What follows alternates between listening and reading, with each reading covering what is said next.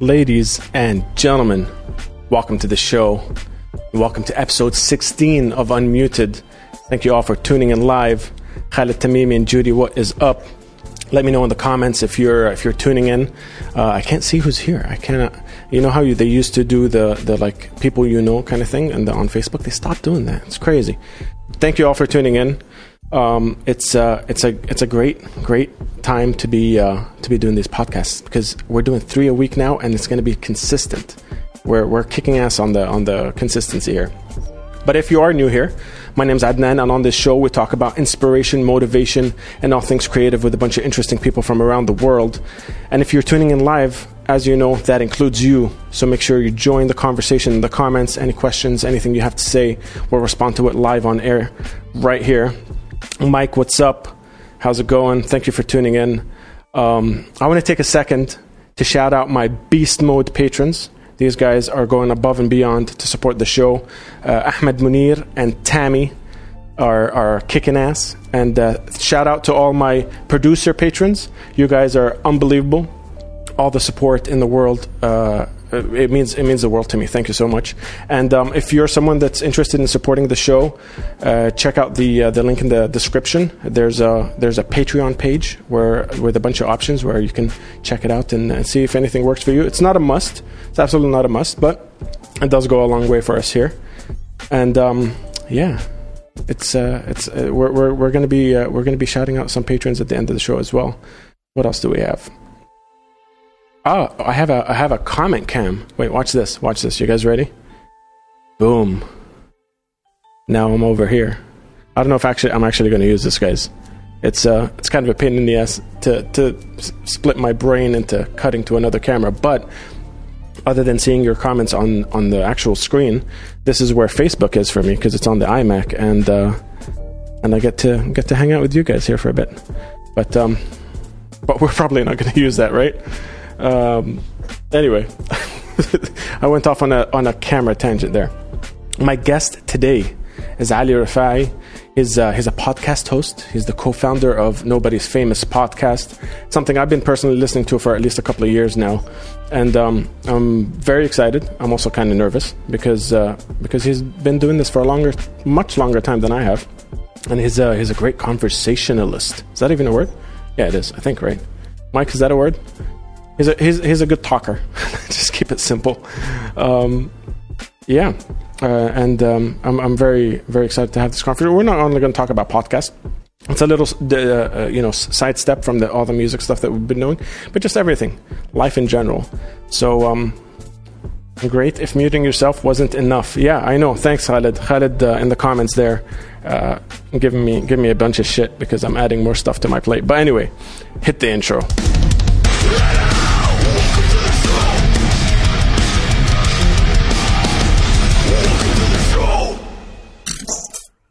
Ali, welcome to the show.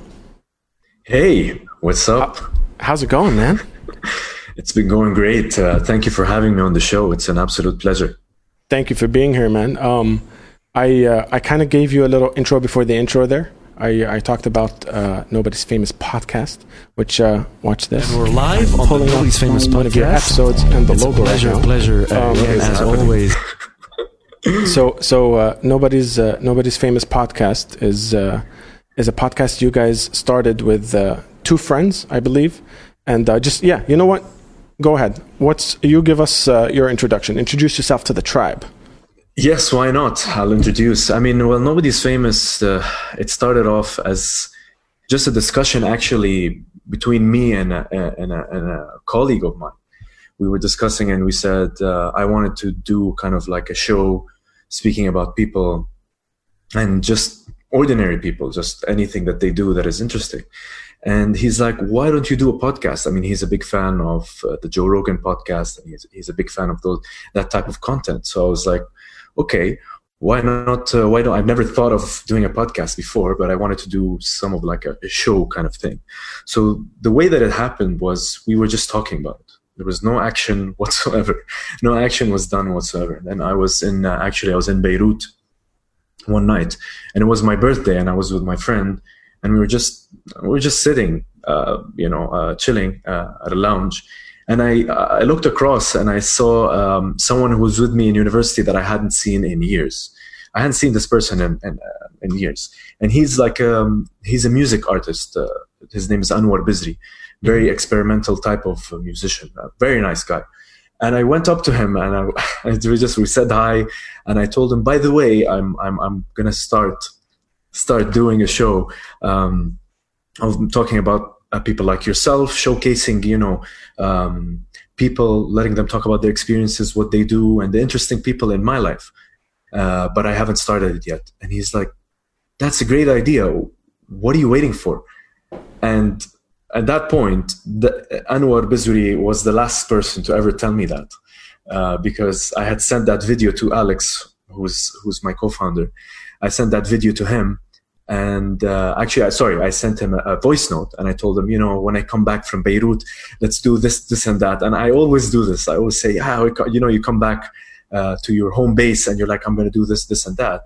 And the vacation planning or like the abroad planning always gets you. You're like, as soon as I get back, I'm going to start all this shit. It's called passive planning. So that's the one.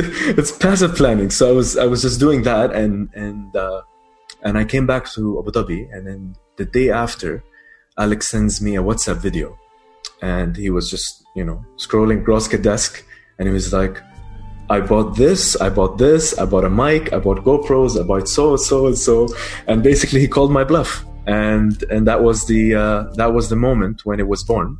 And after that, we looked for a couple of guests, and we did the pilot episode, which we actually didn't publish. We published parts of it, and that's how it was born. Really, it was just and it's we are very video first platform. So and we started this in July 2018.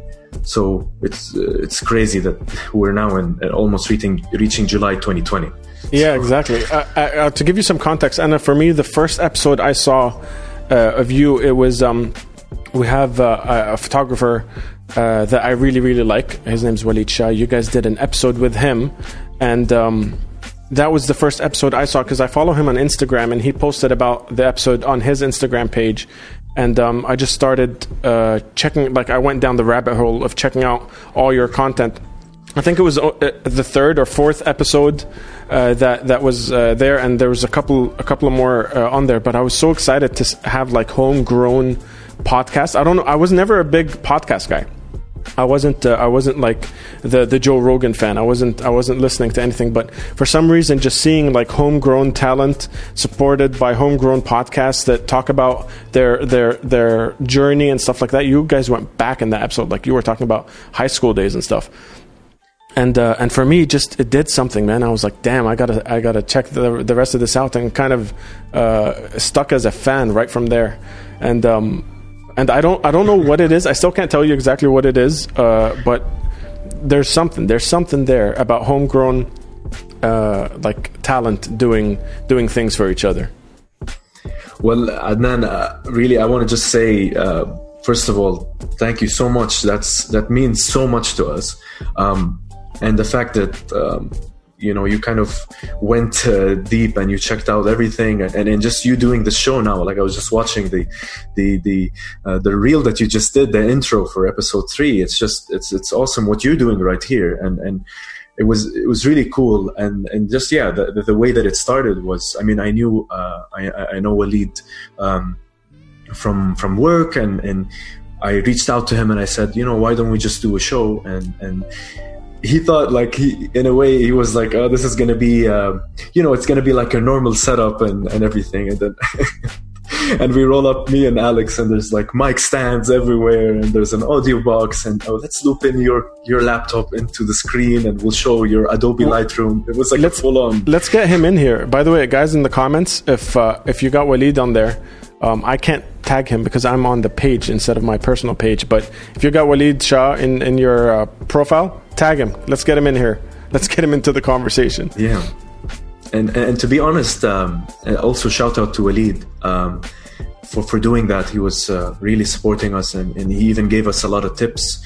We were speaking after the show and everything. And overall, I'm every show that we did, kind of has like a story behind it, such as this one, for example. You know, like if for example, if he never posted, you wouldn't have never known, for example, at that point about the show and followed us for this long. And I just want to say thank you for being such a big fan of us. It means a lot. But yeah, I mean, every show that we did has some story behind it, which is part of the creative process. I think that's what makes it quite exciting, really. Absolutely, man. Absolutely. I think I don't know. I don't know what it is. I can't tell you what it is. I can't pinpoint it. But I just love the indie stuff. Like we've talked a lot about it on previous episodes of the show. But from musicians to writers to comic book artists, like if someone tells me it's from the region, for some reason I gravitate towards it, and not only just because it's good, but like the attraction is also that it's from here. It makes me want to check it out even more.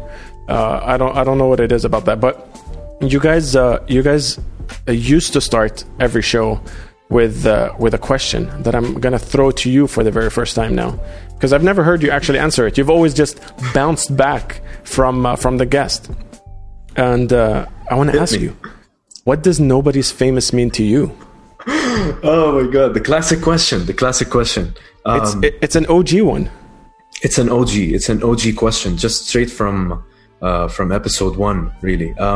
What does Nobody's Famous mean to me? I mean, it goes back to that early conversation I had with Alex about what we wanted to portray in the show, and really what it meant to me is we discussed this at length prior. Like, we were thinking of in a way, like, what is it going to be about and stuff, like on different occasions, but not in like super deep. We just discussed it for a couple of times.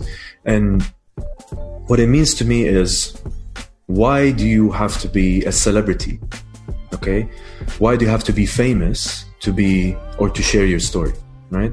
You have to there are so many interesting people out there, unknown people out there, the underdogs, or the people who are the unsung heroes, people who are in the shadows doing great stuff, or nobody really talks about them, and nobody really talks about the people who work behind the scenes, or the people who are not spoken about regularly in news. So Nobody's Famous, what that means to me is that in a way we normalize the concept of fame, or we normalize being human. Like, you don't have to be always it's not about the glitz and glam, but you can also be amazing in what you do without being famous, and I think that's where it stems from, and we've gotten like amazing answers across the show, people saying many different things, which I think is a testament to how it can resonate with different people, and we're getting there. You know, there's still more and much more to do, but yeah, that's what it means to me in a nutshell, really. That's awesome. I had a inkling that's what it would be around that area, because I've seen you bounce back from the guests you've had, kind of adding a touch each time, and in a weird way, when you string those episodes together, you kind of gather the idea that you're trying to portray. But I have another one, and I want to ask you guys in the comments too. But wait, before I ask you that question, let's jump in the comments. There's a lot of people here. Hey, how's it going, Judy? Let's do that. Khalid, Bana, what's up? She says, "Don't be nervous," and hi, Ali. Bana, how's it going? Thank you for tuning in.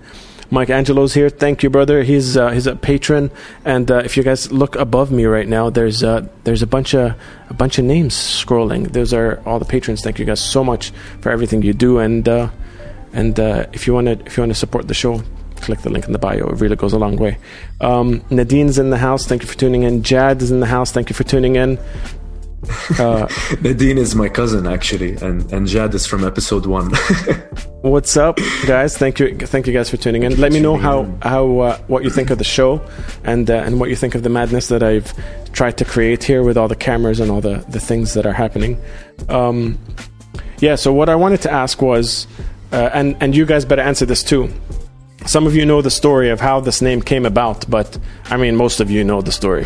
But what does Unmuted mean to you is what I want to know in the comments, and I also want to know what you think, Ali. That's actually an interesting name, Unmuted. I think it's, to me, it kind of means like strength, right? So sometimes people are in themselves they feel mute. They can't share their experiences, or they can't they might want to post something, but they're nervous.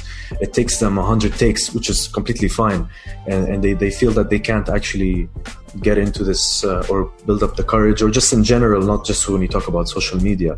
And I think the word unmuted is kind of like a message of strength. Like, be strong and unmute yourself and say what you want to say, and share the knowledge with people, or share interesting stories with people, or go out there and share your experiences for people, because there's a lot of people at home, especially right now, but in the world, who need knowledge, and they need help, they need guidance, and they look up to people, and they inspire and stuff. And I think that's what unmuted means. Unmuted to me sounds like this is a message of strength, like unmute yourself. That's what it sounds to me. Awesome. That's awesome. That's such a elegant way of putting it. That's such, like, it has become that for me as well. It has grown into that, but as a lot of you in the comments know, that's not how it started. It's at first the first three episodes I called the show, just because I wasn't creative enough to come up with a title. But then, because of all this madness that I've started doing, I used to, like, when the guest would talk, I'd just mute myself for a little bit, just so, like, they wouldn't hear me coughing and the chair squeaking and stuff. And on the fourth episode with JM, he was saying, "Dude, every time I'm muted, the comments go crazy. You're muted. And JM should just suggested that you should call the show Unmuted, because eventually, when you get better at this, you will be unmuted, and your guests will be unmuted, and everyone will be putting everything on the table." And we kind of took that silly concept and ran with it, and turned the DNA of the show more about, like, there's nothing, no restrictions whatsoever. You want to say fuck, shit, whatever, as long as, like Khaled Tamimi is saying in the comments, no C words, because someone did drop that and we got flagged. But everything else is on the table. Anything you wanna talk about is on the table, and kind of just having a conversation with the amount of people that we do, because I really believe it's not just you and I having this conversation right now. We're having it with 15 other people in the comments. Yeah. And everyone can tune in, everyone can chime in, and it just feels loud. So the unmuted kind of came about as well, and it just turned into this whole, like, the ethos of the show became unmuted. Which to be honest, if you never told me that story, it sounds like it's quite original, like you came up with it. So if you didn't tell me that story, it really fits. I mean, it even fits with the branding. The spits, like, it's very loud branding, so it's kind of like, unmuted. So it does fit in a way. Yeah. Which is weird, because the branding came before the name. Shout out to Fadi Shami, who did all our designs and the logo and stuff. The brand. That's what happens, and you see it come together, and that's when you're on something, man. You're onto something. You should keep going. Absolutely. I'm gonna jump right back into the comments to see what the guys said. Oh, Khan is in the house. What is up, Khan? Thank you for tuning in. Khaled Tamimi says, it means you can't drop a C-bomb on the show, that's for sure. No, but for real, no filter, all on the table, no judgment, and pure freedom of speech. Say what everyone is afraid to say.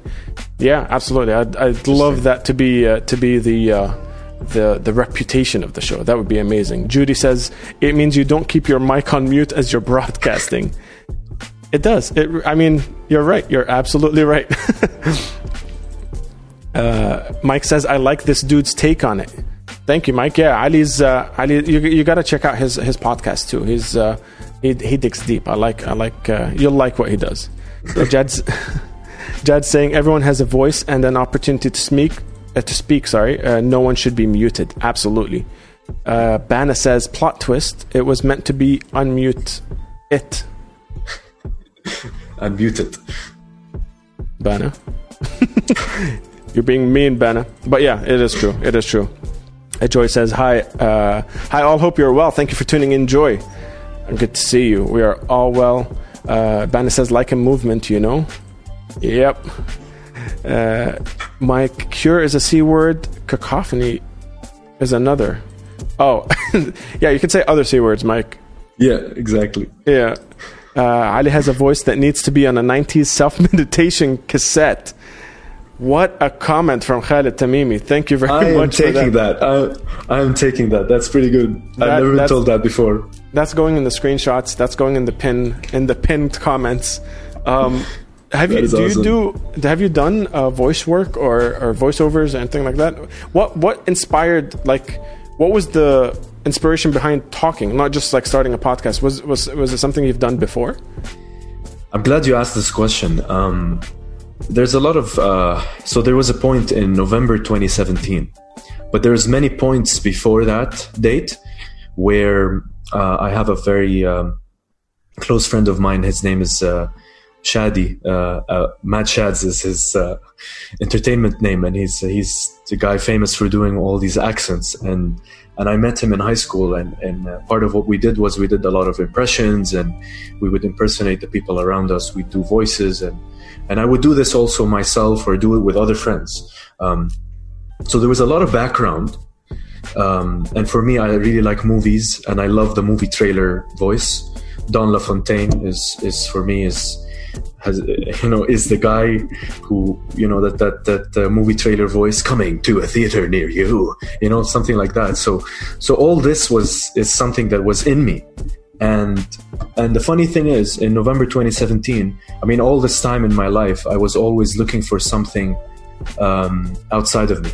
I was always looking for something that wasn't that, like, I could have to learn how to do it, or I would have to be at this job, or I would have to meet someone who I would start a business with. I didn't realize that actually I had a talent that was within me, and it was my voice. I didn't realize that. I was told, like, yeah, you have a good voice. Why don't you do voiceover? And I said to myself, just like the podcast. So like, yeah, maybe I'll do it at some point. And then in November 2017, I was with Shadi actually, and we were at another high school friend's studio, Misfits studio. These guys who do amazing ads. And Nader Baker was the guy. He's the guy there, and he said, "Yeah, let's record your demos for the first time." So that's when I did a couple of pro demos. I took them with me, and that's when I did some voiceover.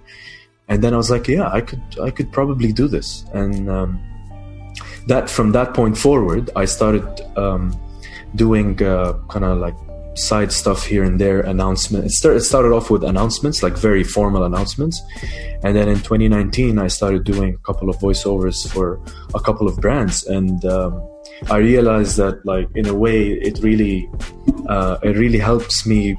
It helped me to kind of add that personality to the podcast. The podcast is a way that allowed me to say, hey, look, I can do this too. I can do voiceover as well. It's not just the podcast.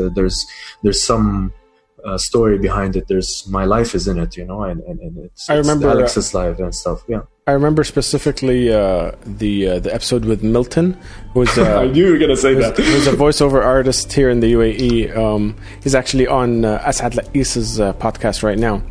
But awesome. on that episode, you guys were going back and forth, and I specifically that episode I didn't watch the video. I only listened to the audio, and I gotta say there was just a bunch of accents and a bunch of different voices going back and forth, and I was like, God, I can't even control my own voice. I don't even sound like me half the time. I don't know how to do any of that stuff. I mean that episode was.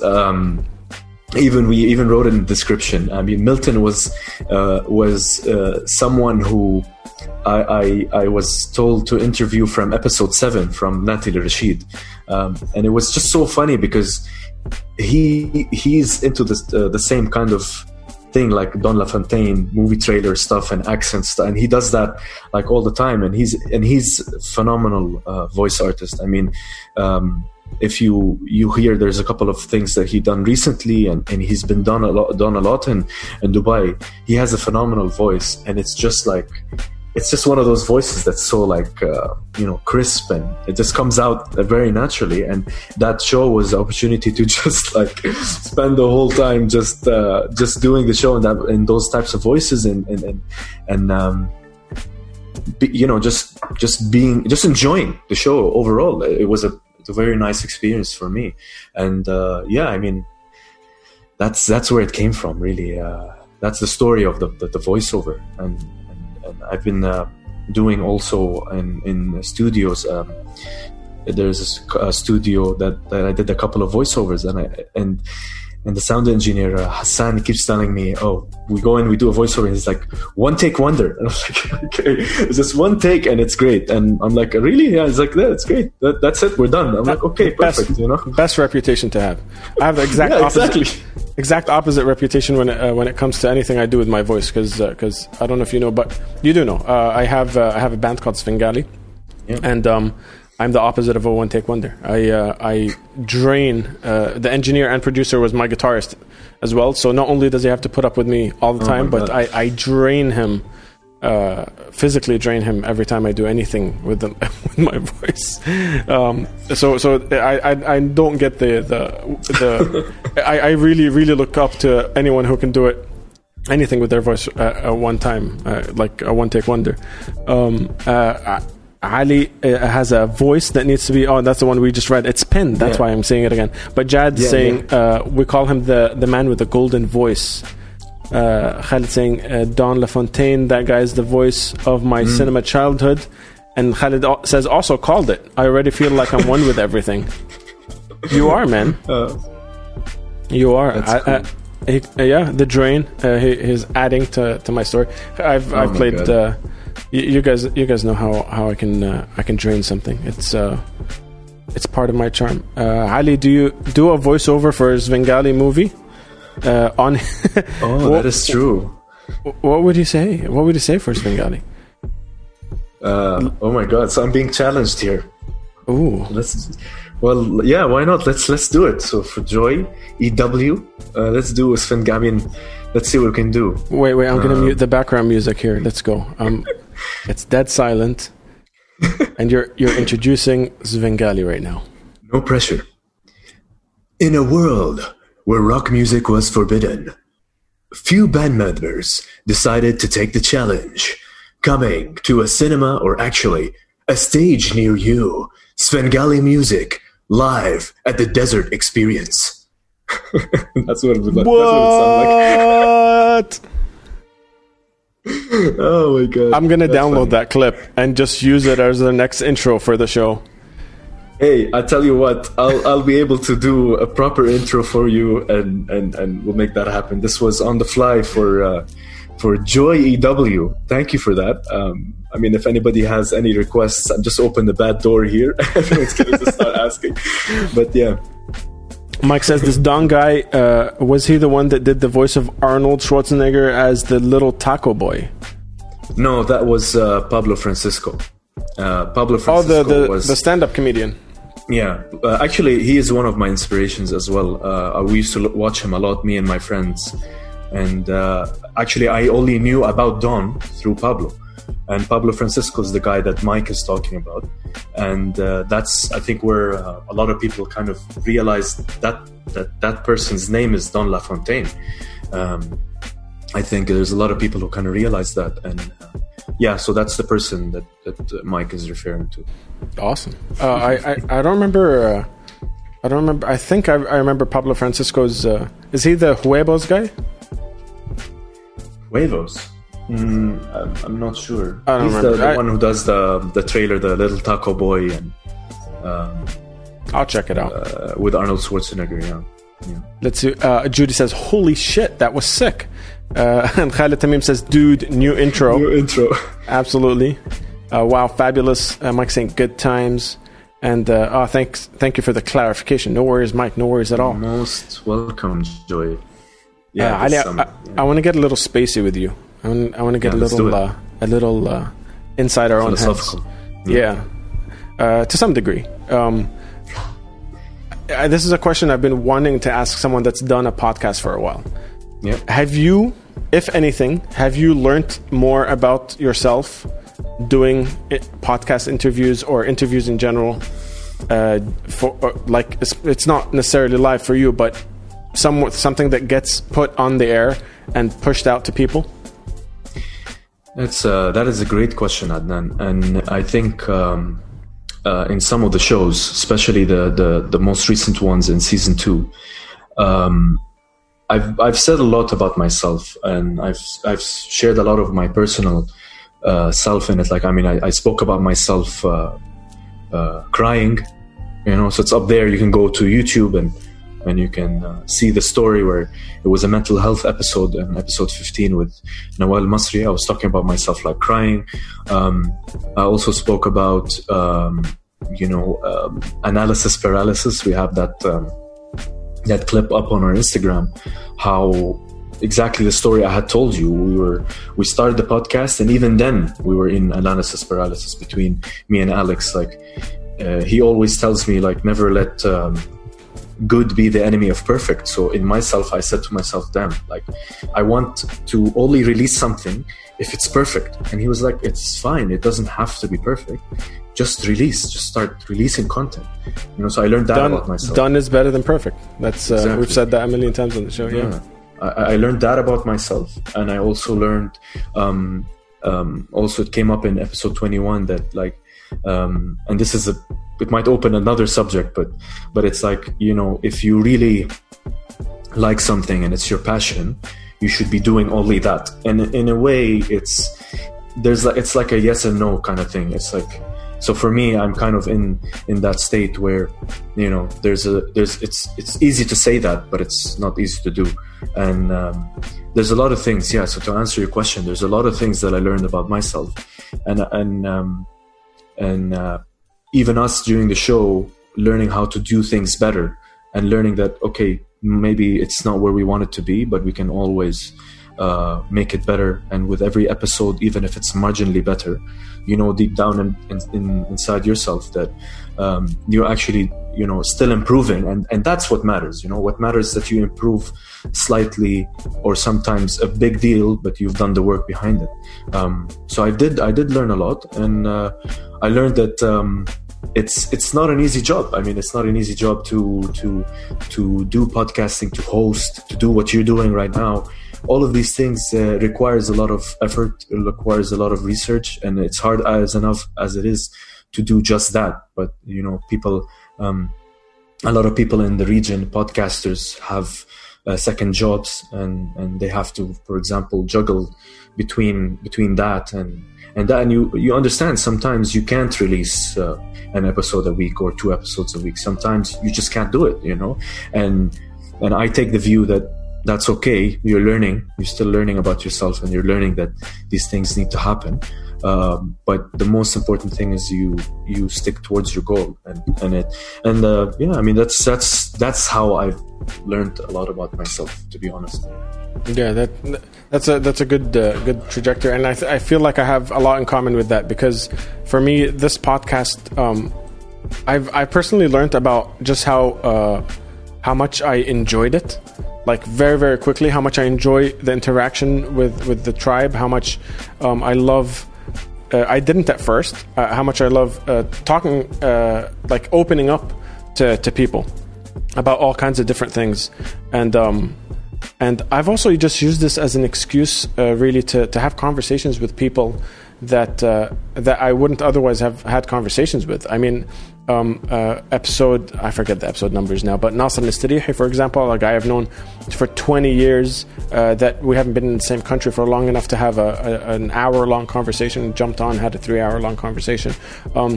The episode with Khan, he lives down the road, he's been in the music scene forever. We've never said more than 5, like, a hi to each other, just to have stuff like that. And I think that the connection that we're making with the tribe and everyone that's starting to, like, make friends, and my favorite thing in the world is when there are comments going and you just see responses to each other's comments, where the tribe is just having their own conversation in the comments, and it's one of my favorite things. Yeah.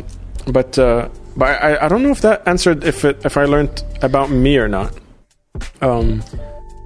what I learned about myself doing this is I think that I love it, first of all, and that I would do anything to push the envelope. I'm really, really, really into like trying to make the production the best it possibly can be. I'm super stoked to like cut the cameras and do all that stuff. The film background really does help, but Yes. I feel like I just want to, like, if you're tuning into this show, you're not just listening to the conversation. You're getting something extra. You're getting some spice here and there that will keep you entertained. And if you're not tuning in live, you're listening to it. I want it to try and sound the best possible and have the smooth transitions and stuff like that. But yeah, it's been a journey.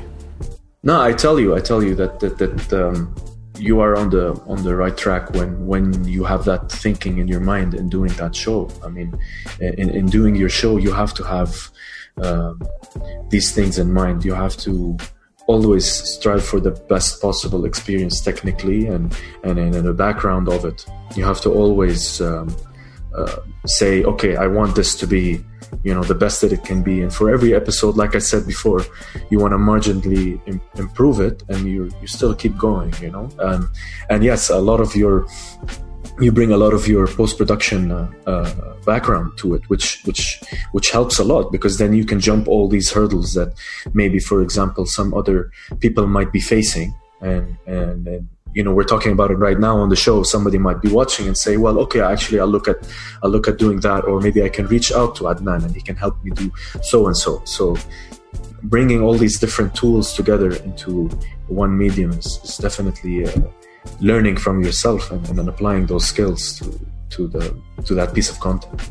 Absolutely. And I think Joy in the comments right now summed it up the way I wish I would have said it, but my sporadic scattered brain didn't. She says, Adnan, the podcast is natural and seamless, irrespective that you say you get nervous, you never show that, and the tribe is awesome. The tribe is damn awesome, Joy.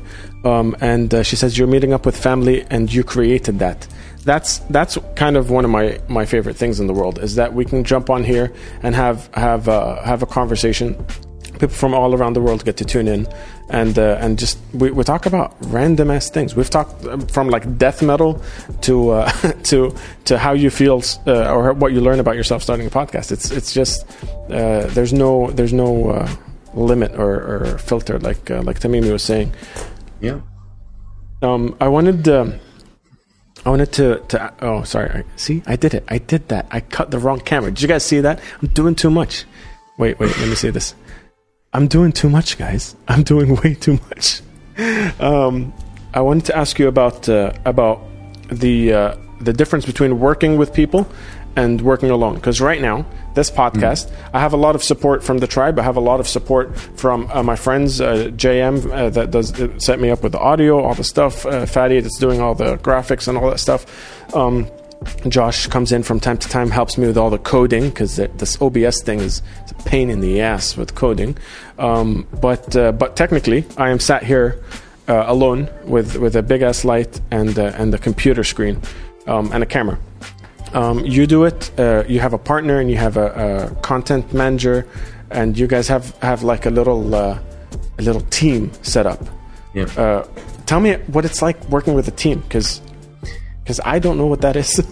Well, I'm glad you asked it. I kind of thought that you might ask me. I was trying to think of the answers in my head actually before the show.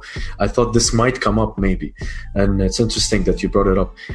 Working with the team, it's great. But I'll be honest, it's never smooth sailing, right? It's never like, I think working with people, I think they would say, they'd be lying if they say like it's always going in the right direction, and you all have plans for example, to do a show, or you have plans to do this piece of content, or you have a plan to get this type of work out, and that plan always changes. It's never going to go straight, and I'll lie and say if that's the case, if it's always going straight.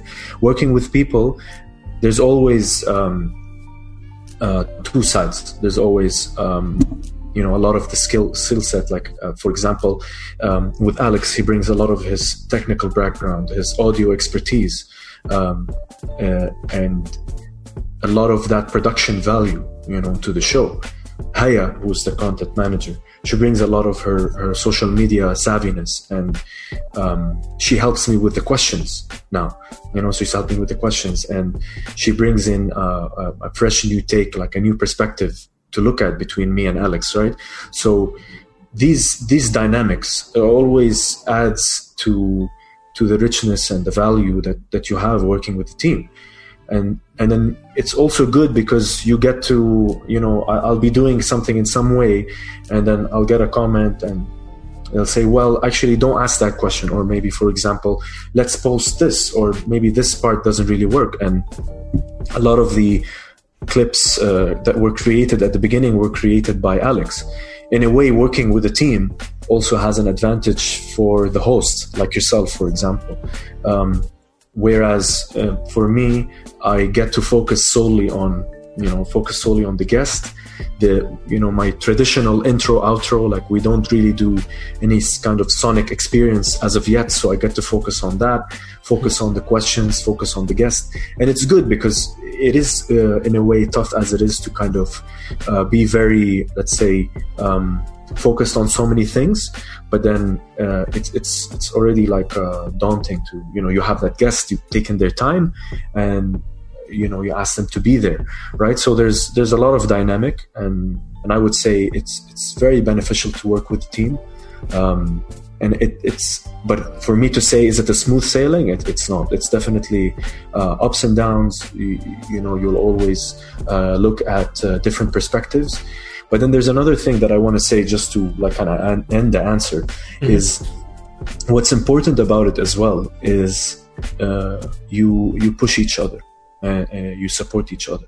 So it's very important that there are times when, for example, you'd feel down, or each other you'd feel down, and there's always one person that is saying, no, we have to do this, we need to push through it.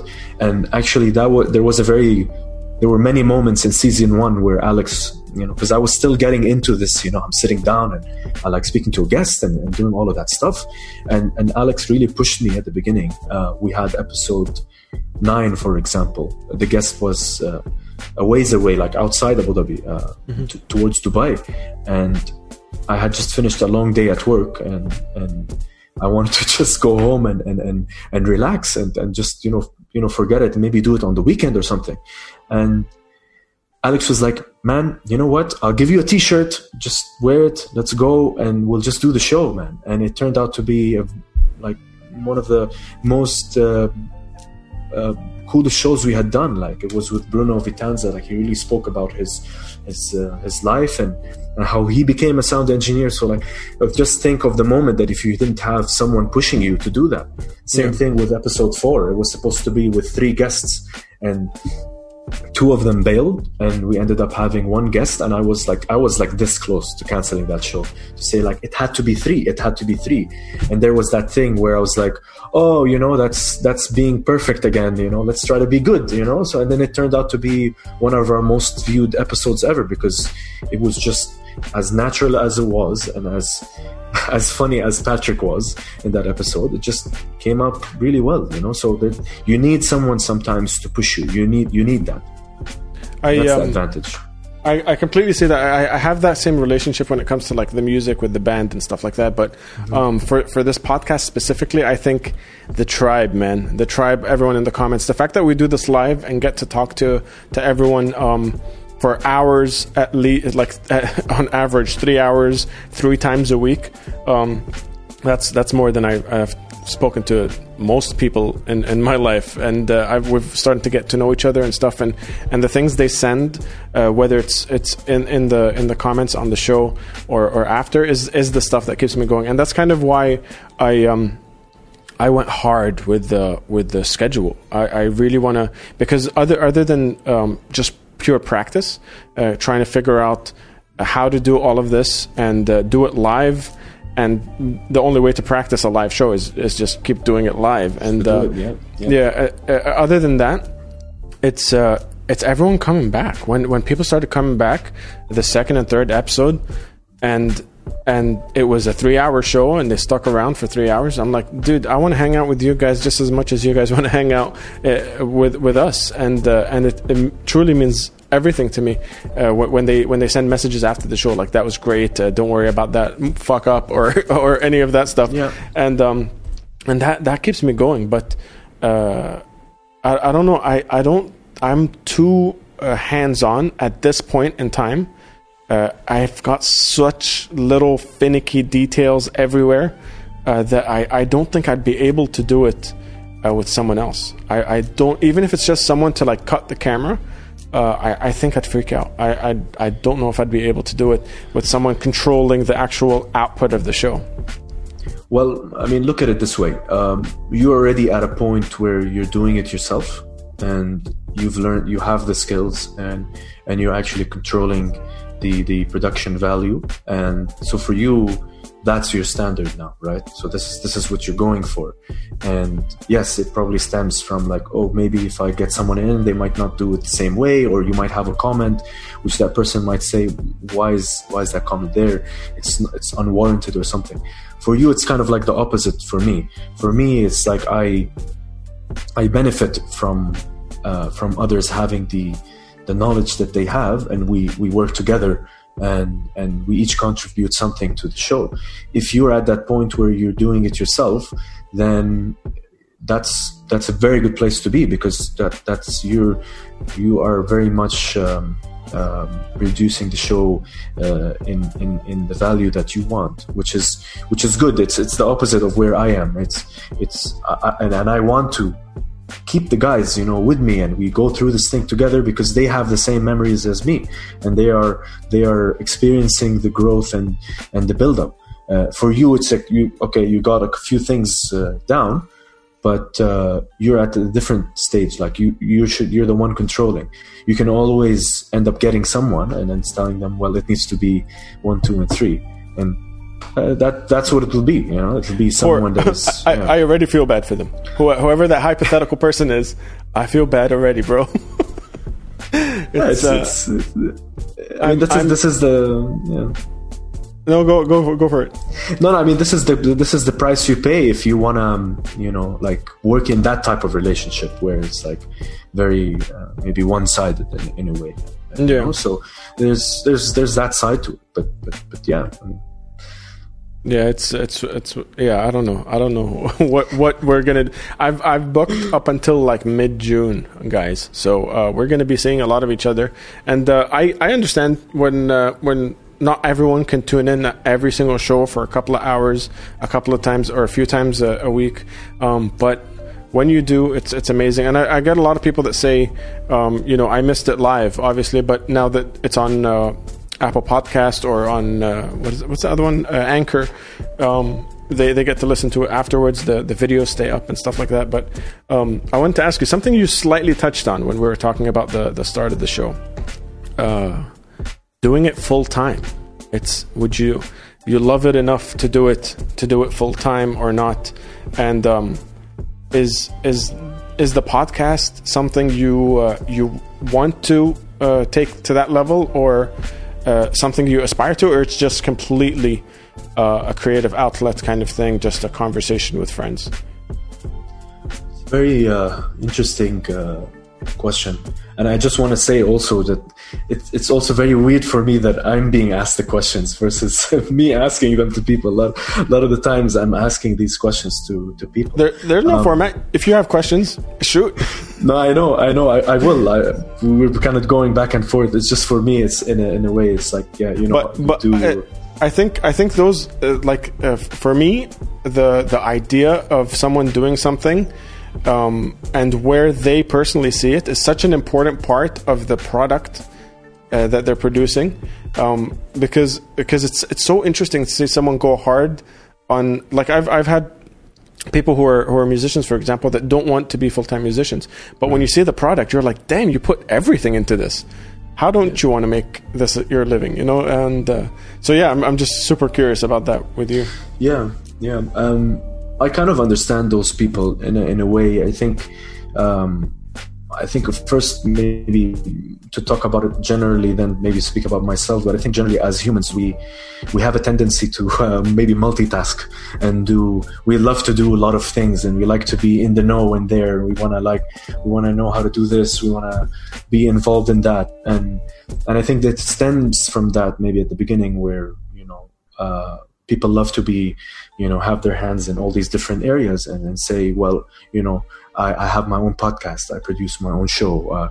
I sing on the side, or I have my job. I have a startup, etc., etc. And it makes you feel fulfilled. So I think there's part of it stems from that.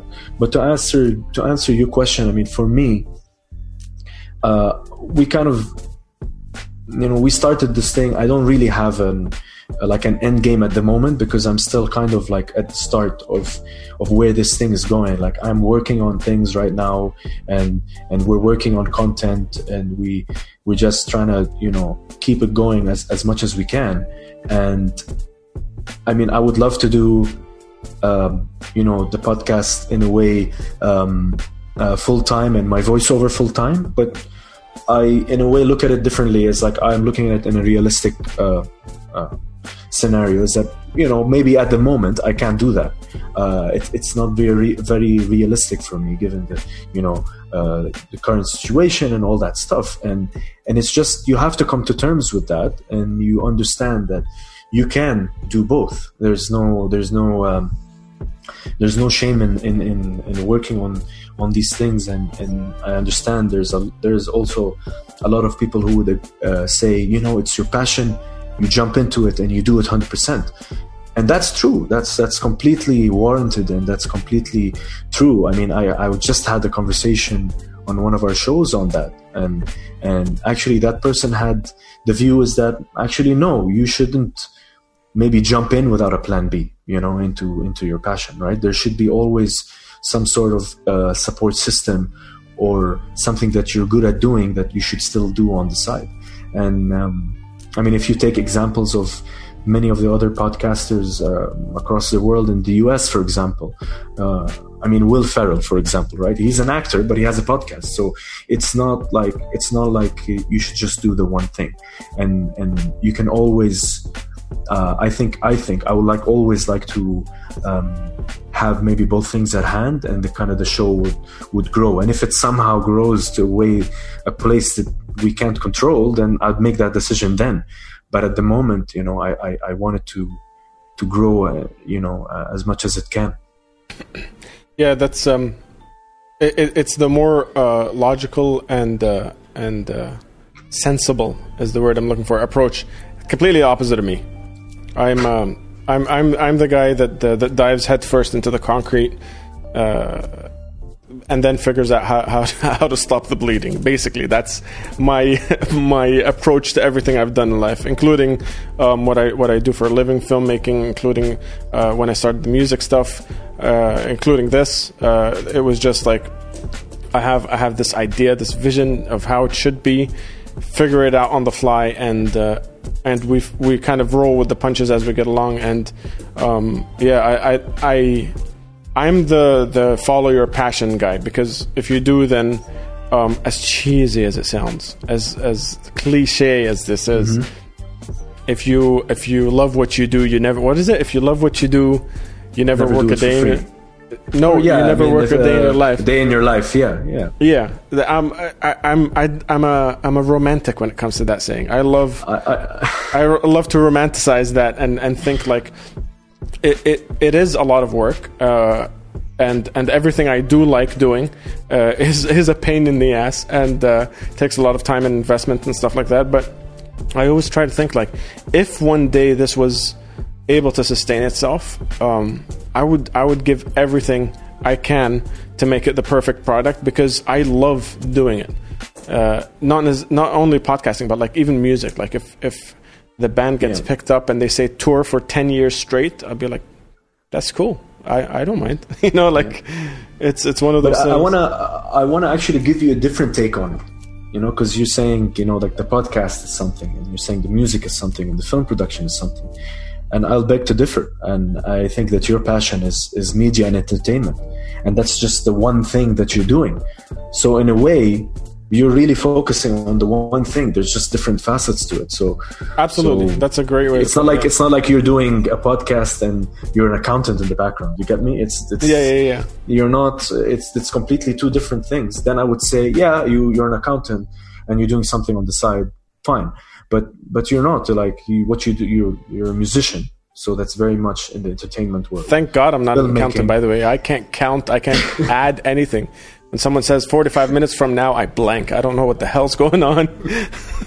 Yeah, well, you see, I mean, and this is the reason sometimes why you kind of fall into how it might explain how you're so good at, for example, production value. You know, it's very different aspects. So I beg to differ and say, look at it that way. Man. You know, look at it that way. I appreciate that. Let's jump into the comments before we dig a little deeper. Let's do that. Judy is saying the show is a gift. I have made so many connections as remote as we are. It really opens new friendships. Thank you so much, Judy. You know how much your comments and your positivity means to me. And Joy is another person that brings all the positivity every time. Thanks, Adnan. It's introduced so many people of diversity and contacts in many fields. It's a blessing. Thank you so much. You guys always rock it. And I'm glad everyone's connecting. It's amazing to see when after the show I post something about one of the guests or something, and you guys in the comments have already seen all the stuff before I've started promoting it or posting it. It's amazing. You're like, yeah, this came out yesterday. What are you talking about? I love that. Bana is saying, I love producing my own show. Well, loved producing my own show. Sorry to hear about that, Bana. Hopefully that's nothing too drastic. But it takes a lot of talent to multitask audio/video and live and on the spot. It's pretty cool, and it takes a lot of preempting. So bravo to you both. Thank you so much. Yeah, that is very true. That's very true. Thank you so much. And Bana's someone that I really love the stuff she produces on. Even just her Instagram is fun. So you guys in the comments, if hit her name and try to find her Instagram, or I'll leave it in the description at the end of the video. Fucking hilarious stuff. I really like, and I do believe that she should have her own show where she does all the characters. I think that'll be one of the funniest things to come out of the Middle East.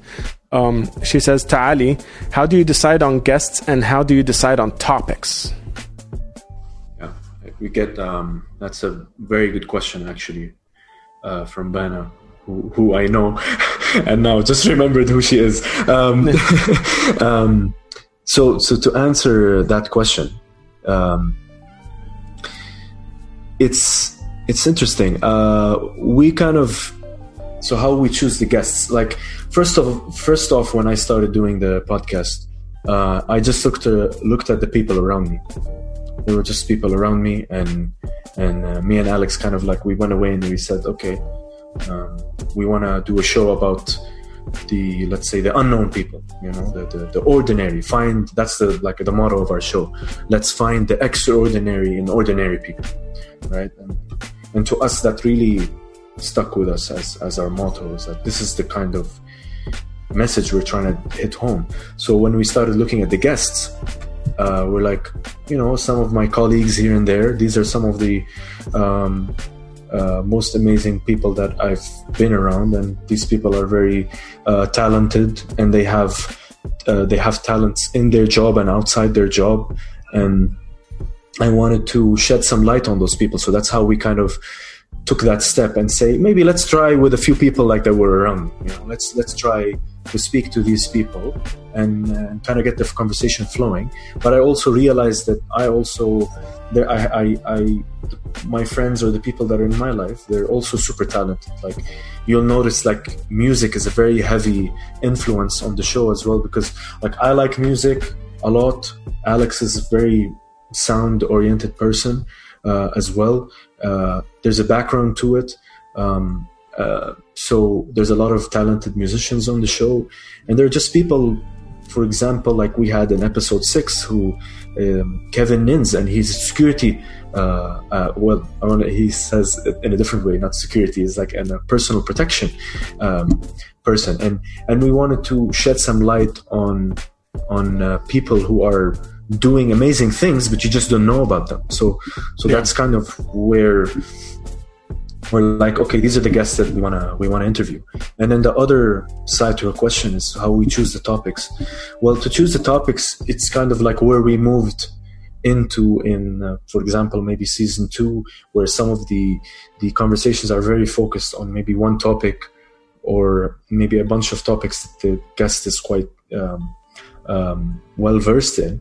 And we choose it, like I choose it based on like what I think is like, let's have the conversation about something that maybe people are not talking about, or let's me and Alex and Haya would sit and decide like, okay, there's this person and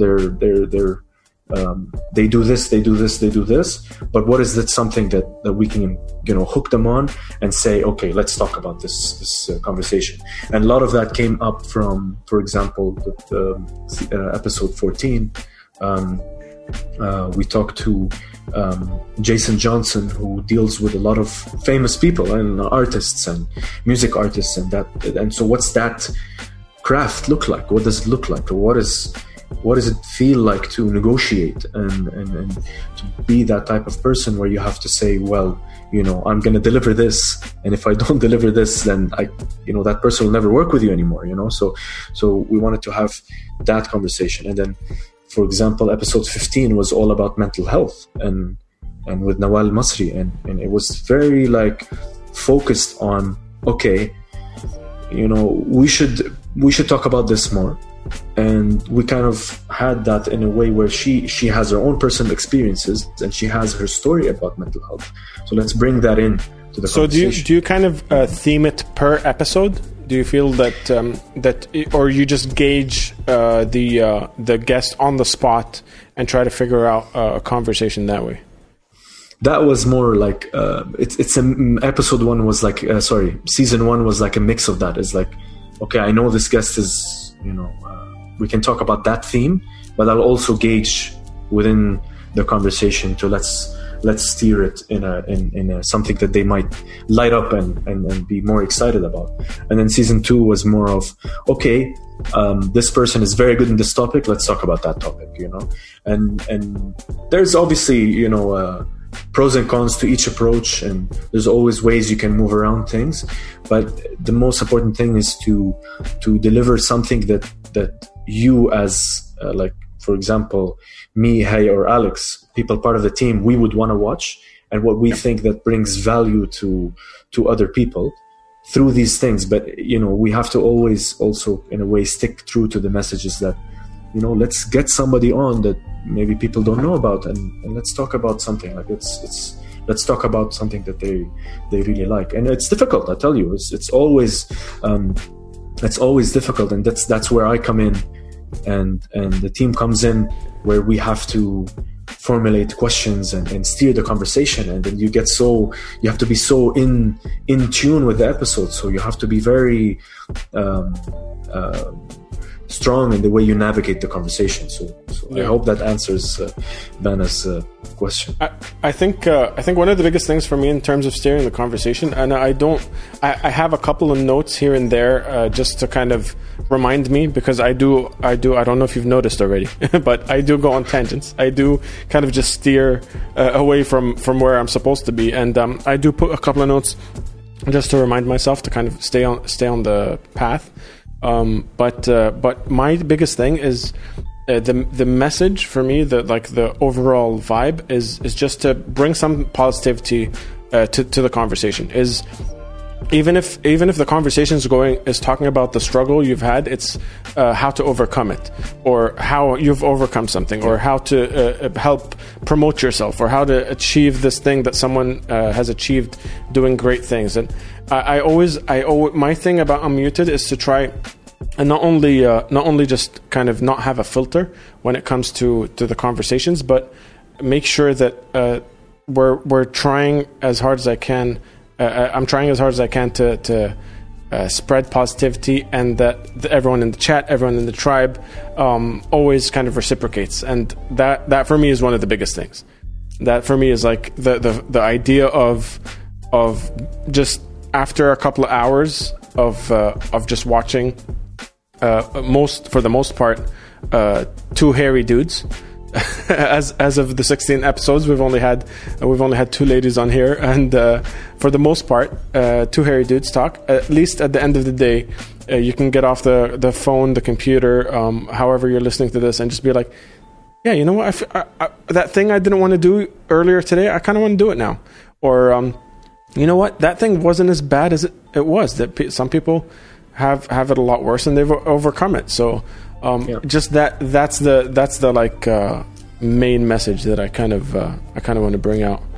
I would like to add to that just something as maybe our perspective, Mike, could share that with you, if I may, is that you should have that core message that you keep pushing out, which is positivity and overcoming challenge, because that brings value to people. But I would say as well, add on to that, always try to reinvent by adding sub-messages and sub-outlets or subtopics where people can relate to, and that they kind of tie into the main message. Because you always want to reinvent, like in the world that we live in right now, and the way that social media is set up, the way that people want content like immediately, or just want content in the form that it is.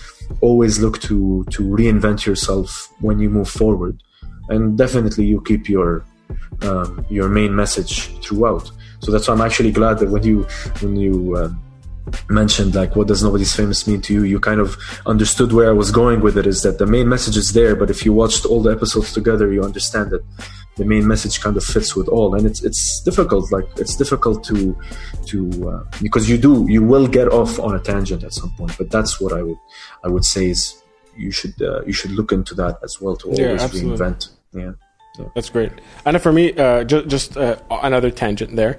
For me, Nobody's Famous, when I first read the title, it was so attractive to me, because to me, Nobody's Famous was more like not only are we all on the same plane, but everyone's got their story, no matter if they're in front of the camera or not. And coming up as a vlogger, coming up as a underground metal musician, coming up as all that, like fame isn't the end goal. It's more reaching the people that actually want to be reached. If that makes sense. Like being in a metal band, people look for metal music. They don't just hear it on the radio. So it's not about the fame. It's about you kind of seeking out the things you like. And when those two words, Nobody's Famous, it's like, yeah, because everyone has a story. So everyone's on the same page, kind of thing. I love that. Thank you, man. I think I don't know. I don't know how to thank you enough, because it really resonated with you quite well, to the point that we're actually, here doing a show, and you have your own podcast, which is amazing to see, and I'm really glad that it resonates with you. And I think that's also a message to people, is it's very difficult, and it's very cliche in a way, is you come and say, well, you're doing something, and if it resonates with one person, it's good enough. It is good enough. I mean, it's good because somebody that you don't know is really like resonating with your work, and they might tell a few people, and there you go. You have a few things that people are very connected to, and you are helping them, and they look to you, which is very important. Absolutely. And I don't think that's cliche. I've always said that when it comes to music, and I said that about this podcast. I said that about everything. And like you said, I kind of separate them in my head: film, music, and podcasting. But I've said that about anything I produced. And one of the coolest things that ever happened to me was when we were coming up with the Svengali back in the demos days, like super demos, super early. There wasn't a logo, there wasn't anything. It was just a couple of music ideas I had in my head. I posted them on I don't even remember, like a SoundCloud or a Facebook or something. And one person came back and completely was supportive and in love with the songs, and that person ended up supporting the demos enough for me to actually get the EP done, The EP was out. He was there first row, singing as loud as he can, every song, better than I did at our first show, because the EP was already out. He was there for the making of the second album, or the first full-length album. He heard the demos of our last album that came out. He was there from the very beginning, all up until, actually, his name is right there. Ahmed Munir is a beast mode patron of this podcast, has been around for as long as possible. He has demos that I don't even have of Svengali anymore, and for whatever it's worth, like when I think of like, you know, as cliche as it sounds, one person, dude. Like, I made a friendship. I built this relationship with a dude over a demo song that was recorded 7 years ago, and he believes in this shit so much that he's willing to throw down and support it in any way he can. And I think, and yeah, it's just those little things. And from that there are many more stories like that, to different levels of extreme. But just whenever I think of someone saying, like, if it changes one person's mind, dude. If it changes one person's mind, it'll change two, it'll change three, and you'll have like a tribe for life. Honestly, I really do believe that. Yeah, it's awesome. Speaking of Ahmed Munir, I think we need to get into the comments a little bit. He's in the comments. Ahmed Munir, what is up, my brother? I need to go back. Bana Khalid has a question too. Bana saying, follow-up question to Adnan. Since it's full-time, how do you make it work? I mean, is it feasible? It's not full-time. I'm approaching it like it's full-time, but as of now, this is still a side hustle, if you will. This is something I'm trying to do. Excuse me. By no means is it something full-time for sure. The patrons are helping. We launched a Patreon page just yesterday, and it's already like the support actually kind of blew my mind. I had a little bit of a nervous breakdown, kind of freak out, and but yeah, it's definitely not full time. I'm approaching it like full time. I'm after this show, whatever time we end, I close down. I actually do the work stuff that I need to do, any of the editing, outsourcing stuff that I need to do, up until around 4 a.m. and then I crash, sleep for a couple of hours, wake up and take care of the kids while Tara goes to work and stuff like that. So the commitment to this is as if it's full time, but I'm doing double duty for now. I'm doing double duty as hard as I can.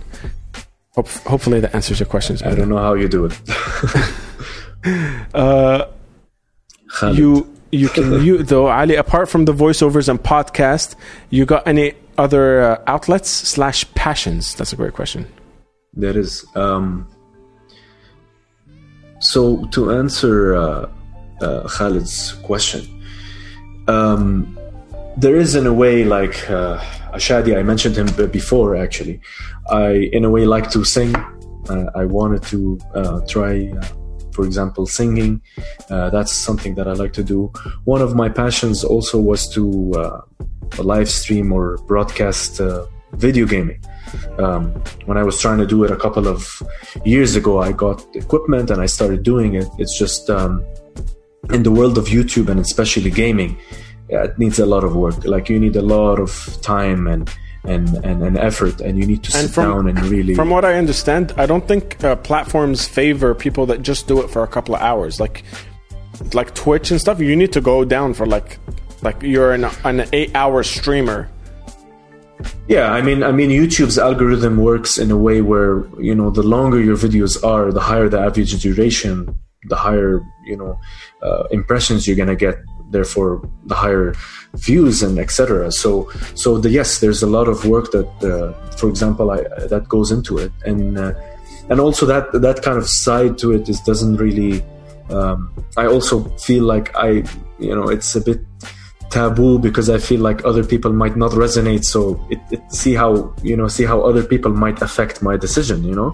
But in the end, there was a positive thing to it that at least, you know, I managed to find out that, you know, I could do voiceover and that's something that is mine, and that there's something that I have the podcast with Alex and Haya that we can, you know, kind of grow together. So those are a couple of passions. I mean, really, if talk about any other passions, really, it's just.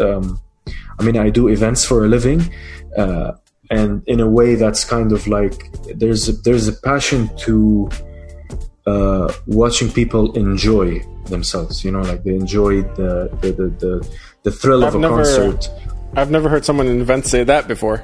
That's great. Well, it's difficult. It's a double-edged sword because events is very stressful. Like, right? It's very difficult, and it depends. Like, obviously, depends what type of event, and there's a lot of easy events. There's a lot of difficult events, and there's people in events understand what it's about, and they understand what it takes, and they kind of people have the same wavelength in their brain, and they know what needs to be done.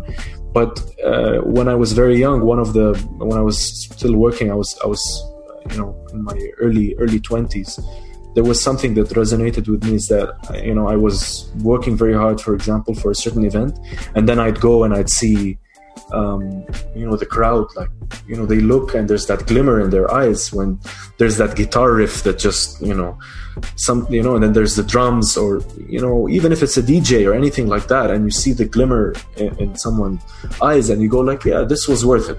I mean, do I go to a level to say, like, is it like an absolute passion? No, it's a passion to a certain degree, and there's something nice about you building things together and seeing it come to life, and you get to meet interesting and amazing people along the way, and that you put a smile on that person's face. It's like a very difficult thing to see, because you don't always manage to get that moment, or when you're in an event, you never get to have 5 minutes to yourself and look and say, I did that, or I was part of doing that. And it reached a point in my life where I feel like if I wasn't part of an event that we were doing, I felt like I wanted to be part of it. And it's difficult to say that because sometimes the job gets difficult, so you have to balance that. So that's my answer to Khaled. Great question. I answered that.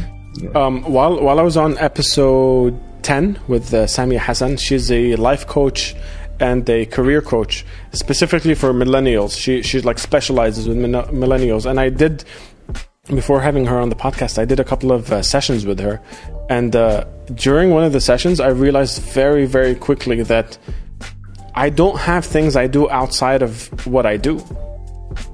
I only do two things. I make videos and I make music, whether it's a live podcast or a vlog or something for BMW as a commercial, or music or audio engineering, or I've only done make music, make videos for my entire life. I've only done those two things, and I've done them in such an alternative fashion that she was asking me about the last time I had like a job, a day job, where I wasn't freelancing or doing something like starting my own company or anything like that. And the last time I actually had a day job was in high school. I was, I think it was even middle school. I was handing out flyers. I used to live in Qatar, of all places. So Qatar, 25 years ago was very, very small. Didn't have anything in it. And I was handing out flyers in a mall that was called The Mall, because it was the only thing, the only mall there. And I was handing out flyers for a telecommunications company. And that was the only time I had a 9 to 5, so to speak. It was even after school, so it was like a 3 to 10. But since then, I've only ever done what I do. Like, I don't know how else to put it, but I've only ever done the things I've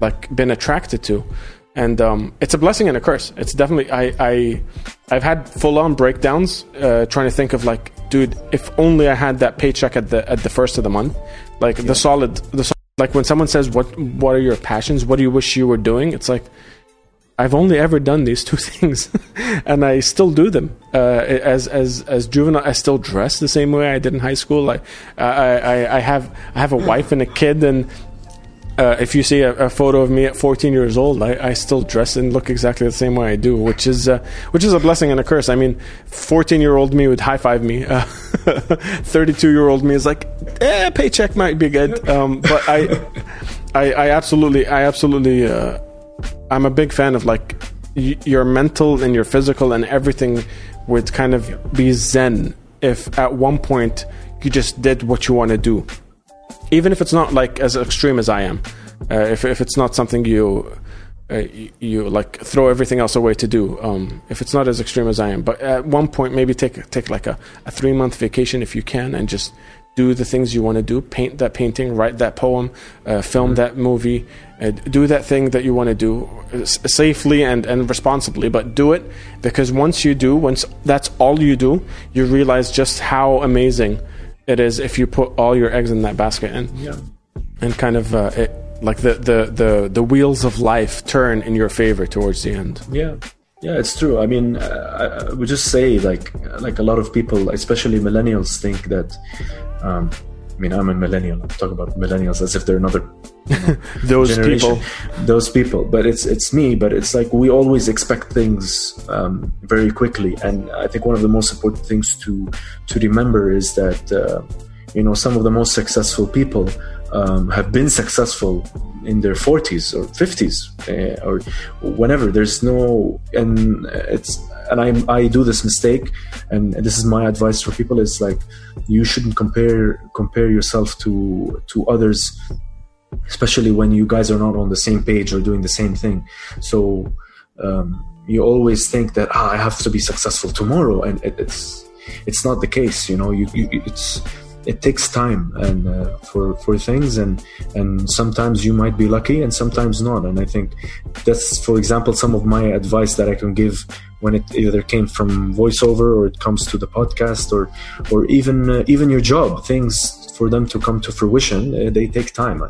So that's my kind of take on it. Absolutely. Speaking of the guy I was talking about, Ahmed Munir, he says, I watch your podcast religiously, Ali. I especially loved your episode with Muhammad Al-Qadi. That episode was one of my favorites. I want to say that is an amazing comment, and big shout out to Ahmed Munir. Thank you so much for... Just out of curiosity, how did you find out about Nobody's Famous? Let me know the channel that you went through, because I'm super curious about how these things kind of start spiraling. And I didn't know you listened to it. Come on, man. We got to talk about this shit. That's awesome. That's awesome. It's really amazing to hear that. And he's also a Patreon on your show, which is awesome. So big supporter there, really. And he's a beast mode. He's on beast mode. Khalid Tamim is saying, also, Bana, I love the bathroom session you did the other day. Great voice. For those that don't know or are confused by what bathroom session means, Bana did a cover. She does covers with guests that play music, and then she'll sing over them, and they call them bathroom sessions because they record them in the bathroom and get that natural reverb. Check it out on her Instagram page. We're continuing on with the comments. She says, thank you so much, Khalid. Judy saying, me too, waiting for more. I follow Ta'ifi and always watch his Instagram live, waiting for an announcement. Ta'ifi was the guitarist in Bana's bathroom session, the first episode. So I don't know if you want to announce who's on the second episode, Bana. Go for it in the comments. There seems to be a couple of people waiting for that. Mike saying, long live the tribe. Thank you, Mike, another patron. You're a gangster. You're awesome. And thank you for always tuning in. He's asking, is the wee one sleeping through the night yet? Thankfully. Yes. I'm going to get a little serious here. Background music off. Close-up camera. Thank God for that. It was a rough 6 months. But yeah, he's sleeping through the night, thankfully. Thank you for asking, man. Ahmed Munir, thank you so much for all that praise. You've done the same countless times for me with every little idea that I approached you with. Always give me support. Absolutely, man.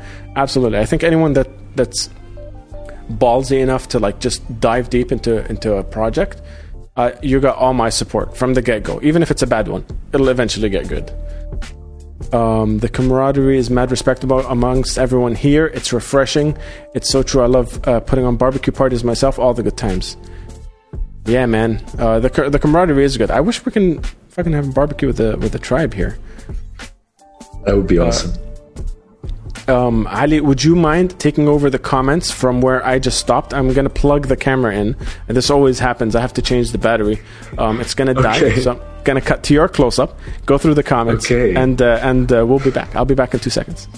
Good, okay. So Khaled, I think you're going off, so gotta work. I'll be back if you're on later. Thank you, Ali and Adnan. Mucho gusta. Well, thank you, Khaled. Great questions that you've asked for us. That's amazing. Really love your feedback and sharing your thoughts with us and with everyone here on the show, definitely.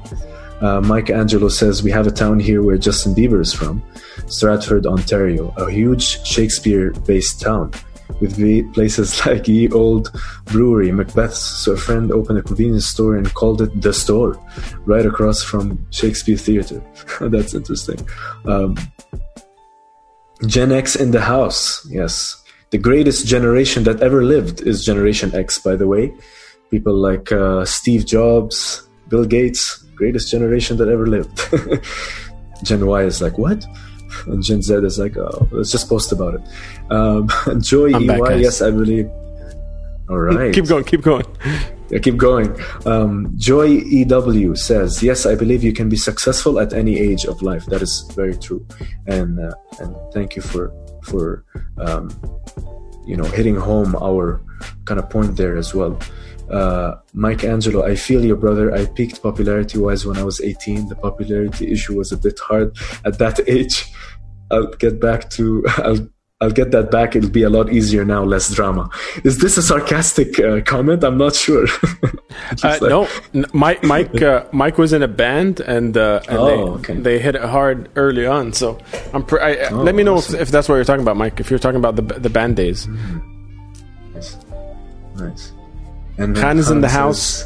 Greetings, Adnan, Ali, and Tribe. Thank you so much for tuning in, brother. Greetings, Khan. So, Ali, one of the questions I want to ask you is, you guys, I talked about this in actually the episode with Khan. We were talking about performing live and the live performance and stuff like that, and I related this podcast, the nerves that I get, the kind of not anxiety, but you know what I mean, the jitters, to performing a live show. And I want to ask you about the difference between live right now that you're experiencing versus the stuff that you do, which is not edited but recorded in advance. It's a good question, actually. Something that we currently still discuss among us in the show. We did a lot of, like at the beginning, a lot of the show.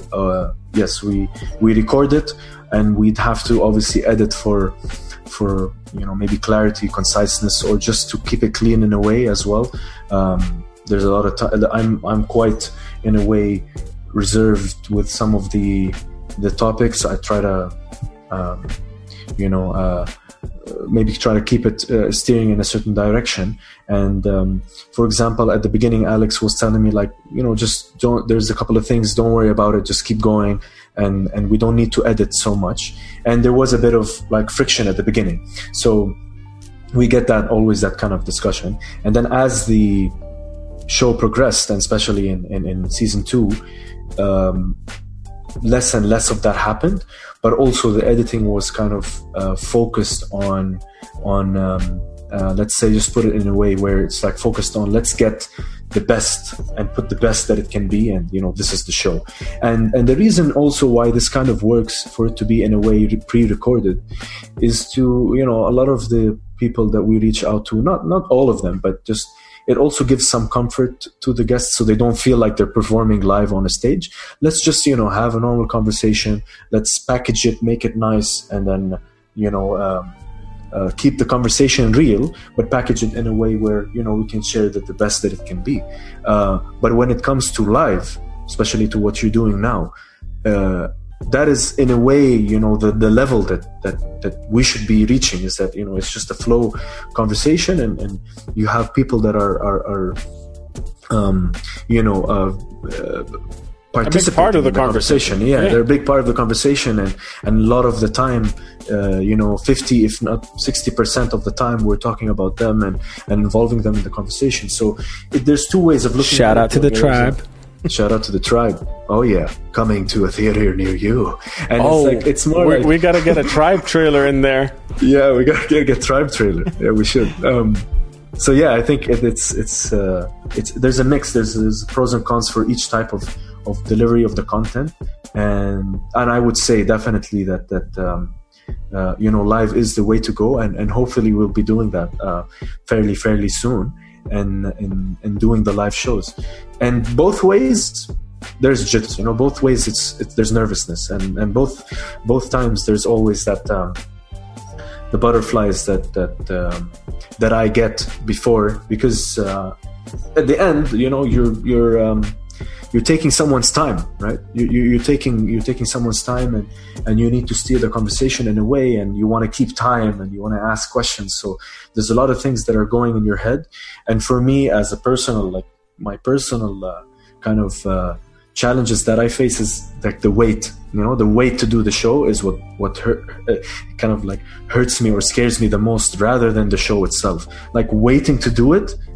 It's like when I went to skydive, like waiting to skydive is the worst part, because you have to wait. Now that we do the countdown, so I do a 2-minute countdown before we start, before you jumped on here, before I did the intro.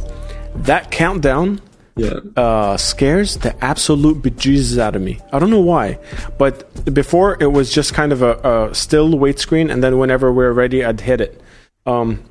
I decided to do the countdown just because it kind of structures the intro. Yeah. So we're always on and at the same time, at the right time, and it seeing like 10, 9, 8. I'm sitting here and we're still doing the same thing we always did, but it scares the crap out of me. I don't know. Tribe, what do you guys think of the countdown? I don't know who's seen it yet, or who comes in just a little later, but let me know what you think of the countdown, and if it actually creates any like anticipation or suspense or anything like that, or it's just these guys gonna be talking soon. Because on this side, it scares the crap out of me. I'll tell you that. Let's jump into the comments real quick. Khan's in the house. Yeah, precisely the Band-Aids, Mike is saying. Yeah, so it was the Band-Aids. Hey Judy, always here in spirit, was out to get supplies back home now from Khan. And then Mike is asking, you guys have COVID toilet paper wars over there first? He's asking, no, Judy. I don't think we did. We didn't have we didn't have the massive like toilet paper fights at the grocery stores here. Or is it grocery? Convenience stores. You know what I mean. You guys know what I mean. But we didn't have that. I think we were stocked. And I actually was listening to I forget who was saying this. I forgot where I heard it, but they had a theory as to why the toilet paper thing was an actual issue. It's because it's bulky, it's big in size, and they don't stock a lot of it. So it always seems like it's the first to go. So the shelves seem empty, where like cans you can stock a lot of. Oh, yeah, okay, that's a good way. So the big bulky, bulk, what is it? You know what? It's like the Costco. It's like the not the roll. It's like the package or something. Yeah, I'm looking for that word. You're looking for it too. That like the box. That's the bundle. The bundle. That's the one. That's the one. The bundle of toilet paper is just such a big package that when it goes, the aisles are empty, and that's why it was empty first. And then someone said, "Fuck, we need to stock up. These things are running fast." And then it just spiraled out. And also, they don't really have rows and rows and rows of toilet paper at the stores. So that one section looks empty as hell. You freak out. You go there the next day, someone's taking it. You want that thing before it's gone again. Exactly. So yeah, hopefully that answers your question, Mike. And static, alone and waiting to jump. out of the plane, scariest moment. Nail on the head, brother. Yeah, that is very true. I mean, that was it's the worst moment. I think it's just before you do a live show or before you jump out of that plane. That's the worst moment. Yeah. I wanted to ask the tribe, what are other shows you've checked out that are either like this or like Nobody's Famous? What are podcasts you listen to, if any? Because the foundation of this question is live versus recorded. I think I want to get your take on that. We've talked about it in terms of the production side, but what is your take on live versus recorded? Obviously, one of the biggest things is the fact that I could ask you that question and you could respond, but it does take, like Ali was saying, a chunk of your time to sit down and watch this thing and be a part of the conversation. So what are some shows that you watch, and let me know if they're live versus not, and if it's not something that you do outside of the tribe, let me know what your preference is. Would you rather things be live and more interactive, especially in a time like this, or Netflix on demand? Let me just hear my podcast, let me just stream my show, don't talk to me outside of that. Let me know if that question makes sense, and let me know what your answers were. And I wanted to ask you, based on that, what Ali are some of your what do you listen to podcasts? Is it something you do? Is live versus not live purely a production question for you, or is it something as a consumer that you also think about? It's a bunch of questions there. So I just spitball, and whatever you have, whatever sticks in the net, give it back. I have to. Yeah, I think like between live and recorded. For me, I'm more of a person, like if there's something that is up there already, like I'll watch it. So for example, maybe the Joe Rogan podcast, I won't tune in to watch it live. Usually I get told, usually Alex is my guy for that. He'll tell me, by the way, he did this show, you should go and watch it. So then I'll go and watch it. I'm not always on tune, like with a live kind of session to go and say, oh, this is the time I'm gonna go watch it. So for me, I can do both, but most of the time what I'm doing is watching something that is kind of like pre-recorded. And then when it comes to your question about do I listen to podcasts, probably get a lot of flack for my answer on that, but I don't actually. I don't listen to podcasts. It's weird because and the reason behind that is because I'm a very visual person. Like a lot of my time when I foray into the internet, like YouTube and maybe watching like funny videos or watching gaming videos, and I religiously watch Last Week Tonight with John Oliver. It's in a way sometimes how I get my news. It's very visual content that like what I'm more for, and I'm getting into podcasts in a way like now. Thing is, I know the ones around us, like the ones that are with us in the region, and there's some really great content out there doing some really great stuff that is like, a lot of high production value and very interesting things. So to answer that question, no, I'm aware of what the content they're coming out with. I'm very much of, if I listen to something, it's music. If I'm driving to work or if I'm driving somewhere, usually music kind of takes a hold of that, or it's probably like stand-up comedy, or I might actually put something on that's visual and listen to it, but it's not necessarily a podcast. Mm-hmm. So I'm going into this world slowly, but just to mention a few of the amazing shows that are out there. I mean, first one to mention, it's now a network. It's no longer just a podcast. It's the Kerning Cultures network. They were just a Kerning Cultures podcast, and now they have a network of very interesting stories. Jasadi, Al Empire, Peb, I think is the other one that's called, and they have even Ramadan, a podcast. Are they based here? Yeah, they're based here. They've done some amazing stuff, and they've been venture capital funded also, which is a really big step for them as well. And they're I think in a way at the forefront of producing Arab grown Arabic podcasts, and there's obviously English on the Kurdic cultures as well, but very bilingual kind of content that's coming out there. And there's also Basil Meets, Basil Anabtawi. Like I met him in the first podcast forum, and he was actually the very first, my very first experience with podcasts in the UAE. So I was on his podcast in 17. As I was the guest on his podcast, and we met up at a random studio. He had his microphone in the middle, and because before that, for me, podcast wasn't video. Podcast was super like just recorded audio only if you're in this certain environment. It wasn't a video thing at all, and we used to run way back in the day something called Camel Head Podcast, which was the dumbest name in the world. But we used to interview local bands, and that never took off. It was like a 10-minute episode because we couldn't upload more on MySpace at the time. It was such a short-lived thing. But Basil Meets was coming on the show, by the way.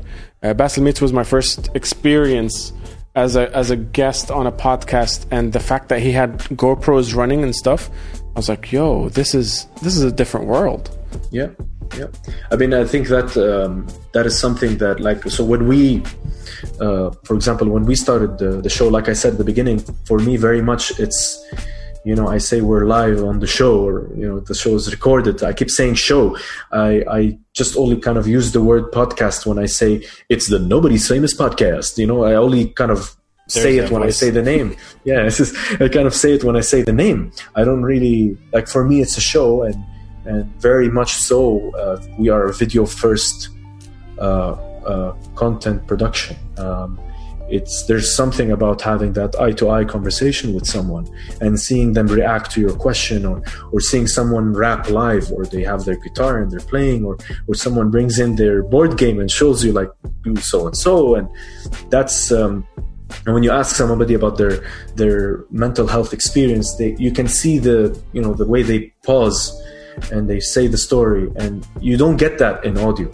And for us, that was always what we were going for, is to have that connection and the way that people react. And I'm very much we're very much on the show, learners, or we scientists of that interaction, of the conversation between people, and it's even what you have here with the tribe, is you have that interaction between people, and that's what you want to showcase that, and so Basil Meets was one that I was mentioning. I also met Omar Tom from the Dukkan show, who at the time when I met him, we had done only 6 episodes. We were on episode 6, and I was so happy. I'm like, oh my God, I have 6 episodes. And I went to the forum, and I saw Omar, and he was doing a presentation, and I went up to him after the presentation to just introduce myself, say hi, and thanks for, like, the knowledge that he was sharing. And he was like, yeah, I saw you guys. We're a big fan of yours. And I'm like, what? You guys are a big fan of us? I mean, it's like what? And those moments. The Dukkan from the Collective, right? The Collective. The Dukkan show, and they have like the Dukkan Media. OT, right? And for me, it was like, it's like that kind of support really it helps a lot, and people that like in the industry who have been doing it for a while come and tell you these types of things. And there's a lot of other people out there that are doing really great stuff. There's Hamburger Generation, there's Let's Take This Online, which is actually Hussam Al-Hajj, actually somebody who was with me in university, who I found out by mistake was doing a podcast. So there's a lot of people that are a lot of great content in the region, and it was actually interesting that in the first podcast forum they actually announced, oh, by the way, Anghami is supporting podcasts now, which opens up like a very big kind of space for all of that, for Arabic also podcasts. And there's Mustadfir show. I mean, there's a lot of them. Are they Arabic speaking or from the region, you mean? There's from the region, and some of it is in Arabic, some of them is in English. So, and there's a lot of content. Like there's, I think, one which was quite interesting about the NBA. It's man to man, and they do NBA analysis, but in Arabic, which is just unique. Like you don't have very much so, maybe that. Yeah, you don't have that talking about the NBA. So there's a lot of different people that are doing some amazing content, and it's all about bouncing that around and getting this community like growing. And even I forgot to mention also Big Haas with Buckle Up. He's also very video. His is very video. I love that show.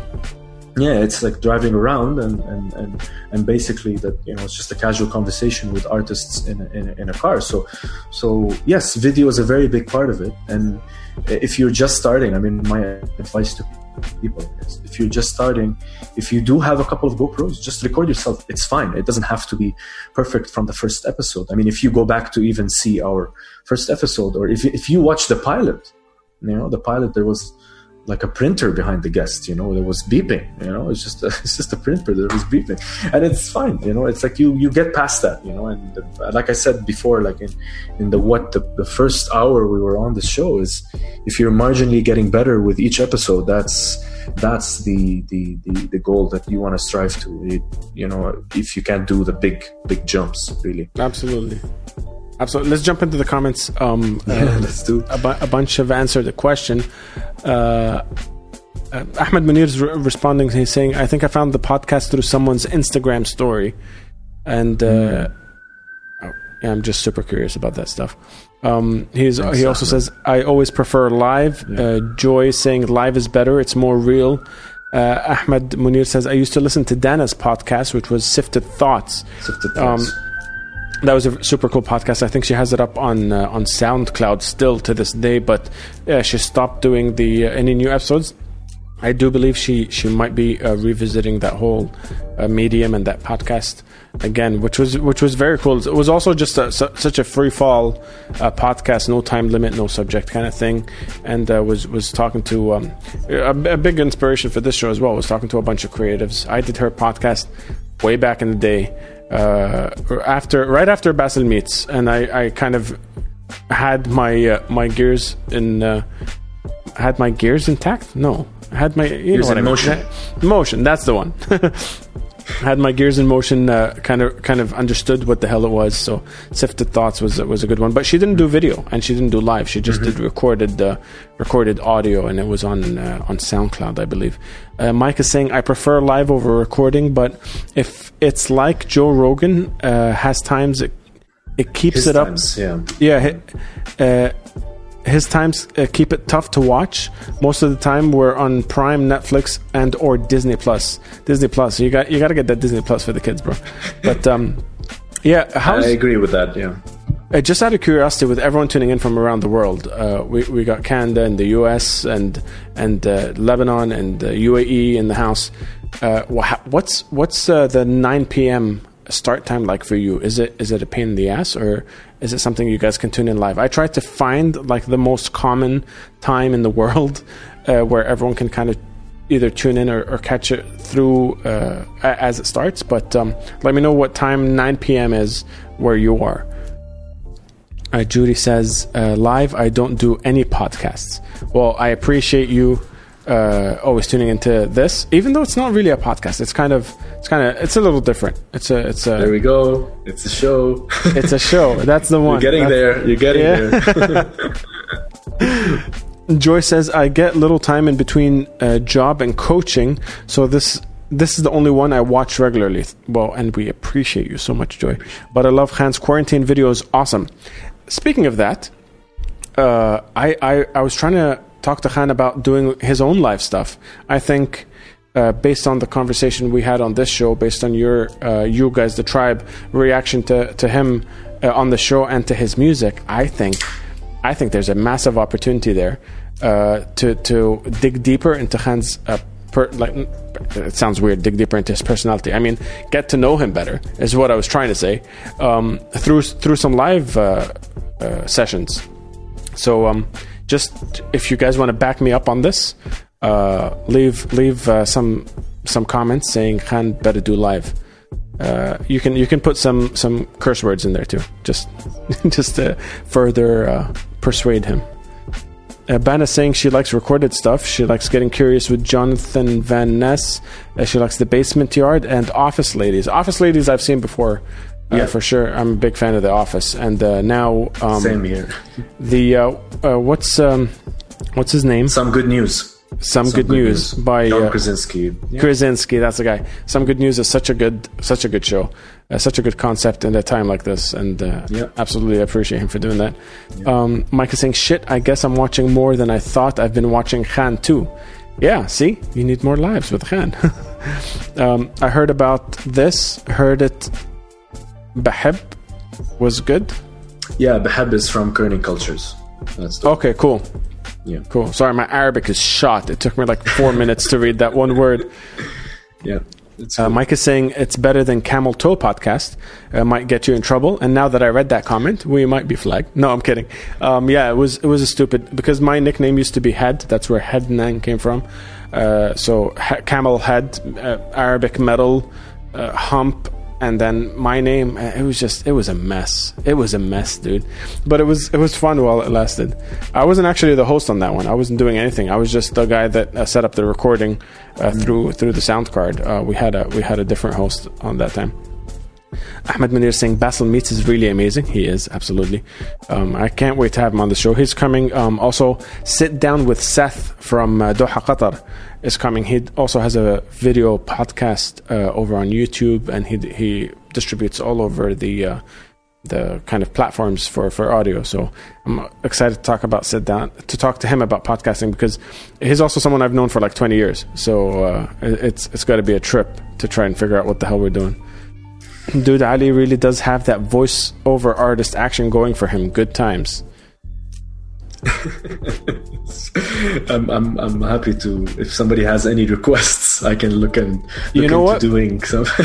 before we keep going with the comments, let's mute the music. Let's do one for the tribe. I'm gonna use this as the next episode's intro. This is you introing Unmuted and the tribe, and just take it away. Whatever you want to say. No pressure. Just take it away. No pressure whatsoever. Perform. I mean, I can try. All right, here we go. And we're 3, 2, 1. In a world where only one podcast can exist, the Unmuted Show. Behind him, a bunch of many, many people called the Tribe. What do the Tribe do? Well, they support the one and the only Adnan Mirhij on the Unmuted Show. I'm sure I said it wrong. Mirhij. Oh my God. That was amazing.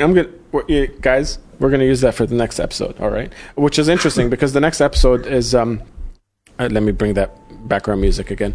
The next episode is this dude called Fawaz from a grindcore band called Creative Waste from Saudi Arabia.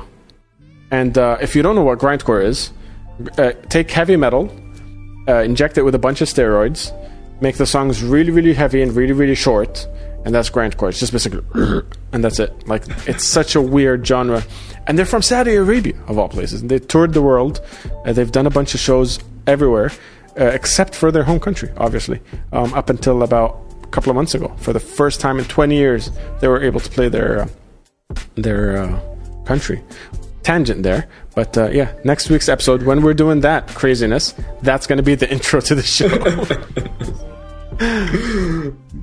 Ban is saying, "Ooh, also other people's lives is pretty fucking awesome.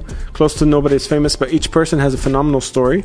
Once they interviewed someone from jail, and they interviewed a streetwalker, someone who claimed to have been kidnapped by aliens, the people no one usually talks to. That's very cool. Yeah. Other people's lives. I'm going to pin that. That sounds very, very interesting." Yeah. And Khan is saying, "Link, please." And all right, so Randa saying, "Very interesting, Ali. Nice voice." Thank you so much, Randa. Thank you so much. Anytime. Mariam is saying Spain. What's up, Mariam? Is that where you're at? You're at Spain? She is tuning in from Spain. It's actually somebody I asked to tune into the show. So Miriam Petros. Welcome to the show. Thank you for tuning in. Judy saying, okay, so this is where we asked everyone what time it is for them when they tune in. So noon for Judy, it's 6 p.m. For Joy when it's 9 p.m. here. Mike is saying it's like 2:50 p.m. here, which is just now. That's maybe like a 1 p.m. See, I told you I was bad at that. Randa saying 10 p.m. Mariam saying 7 p.m. in Madrid. And then we move on to the comments where we push Khan to do live. Joy saying yes, Khan live. Judy, I would watch Khan for sure. Mike, not to keep blowing smoke at Khan. The man really is a cool cat and talented to boot. I haven't heard that saying before. Talented to boot. Is that a Canadian thing, Mike? Yeah, that's talented to boot. He also says fuck shit damn just to get the potty mouth going. Cool. No pressure at all. Yes, you got this, Ali. Like the old Twilight Zone from Judy. Yeah, Ali, great from Joy. And then Khan says, thanks, guys. I wouldn't know where to start. I tried a video podcast last year, but realized the amount of time / skill required to keep it going was so hard to put that out. Had to put that on pause, which is why I'm here listening to these two pros. Would love to know more from Adnan and Ali on what motivates them and how they balance their podcast with life. Love to the tribe. Mm-hmm. You want to take it away? It's a very deep question coming from Khan, and thank you for that. It's difficult. I want to say, like, we touched on it on the show previously, like balancing two things or a couple of things is always difficult. I think what when you want to look at it in a way is like what motivates you is, so Khan is a musician, for him that is his passion, that is what drives him, and he says he gets up in the morning, I'm going to create like a really cool song, I'm going to share it with people are going to enjoy it, they're going to jam to it, and he might feed off the enjoyment that they have or the fact that they want to, for example, perform it live, so there's different facets to what can motivate you. And for me, for example, what kind of motivates me is to say, like I say, like what I like is I do the show and people really, really enjoy or they get value out of it. And you can see people like discussing or they're enjoying or they find humor or they find comfort in watching the show. That's what motivates us. Like we do something that is of value and people, they really go and they say, oh, I want to watch this. I want to sit down, relax, and I want to resonate with that person. And I think that's where the motivation comes from first.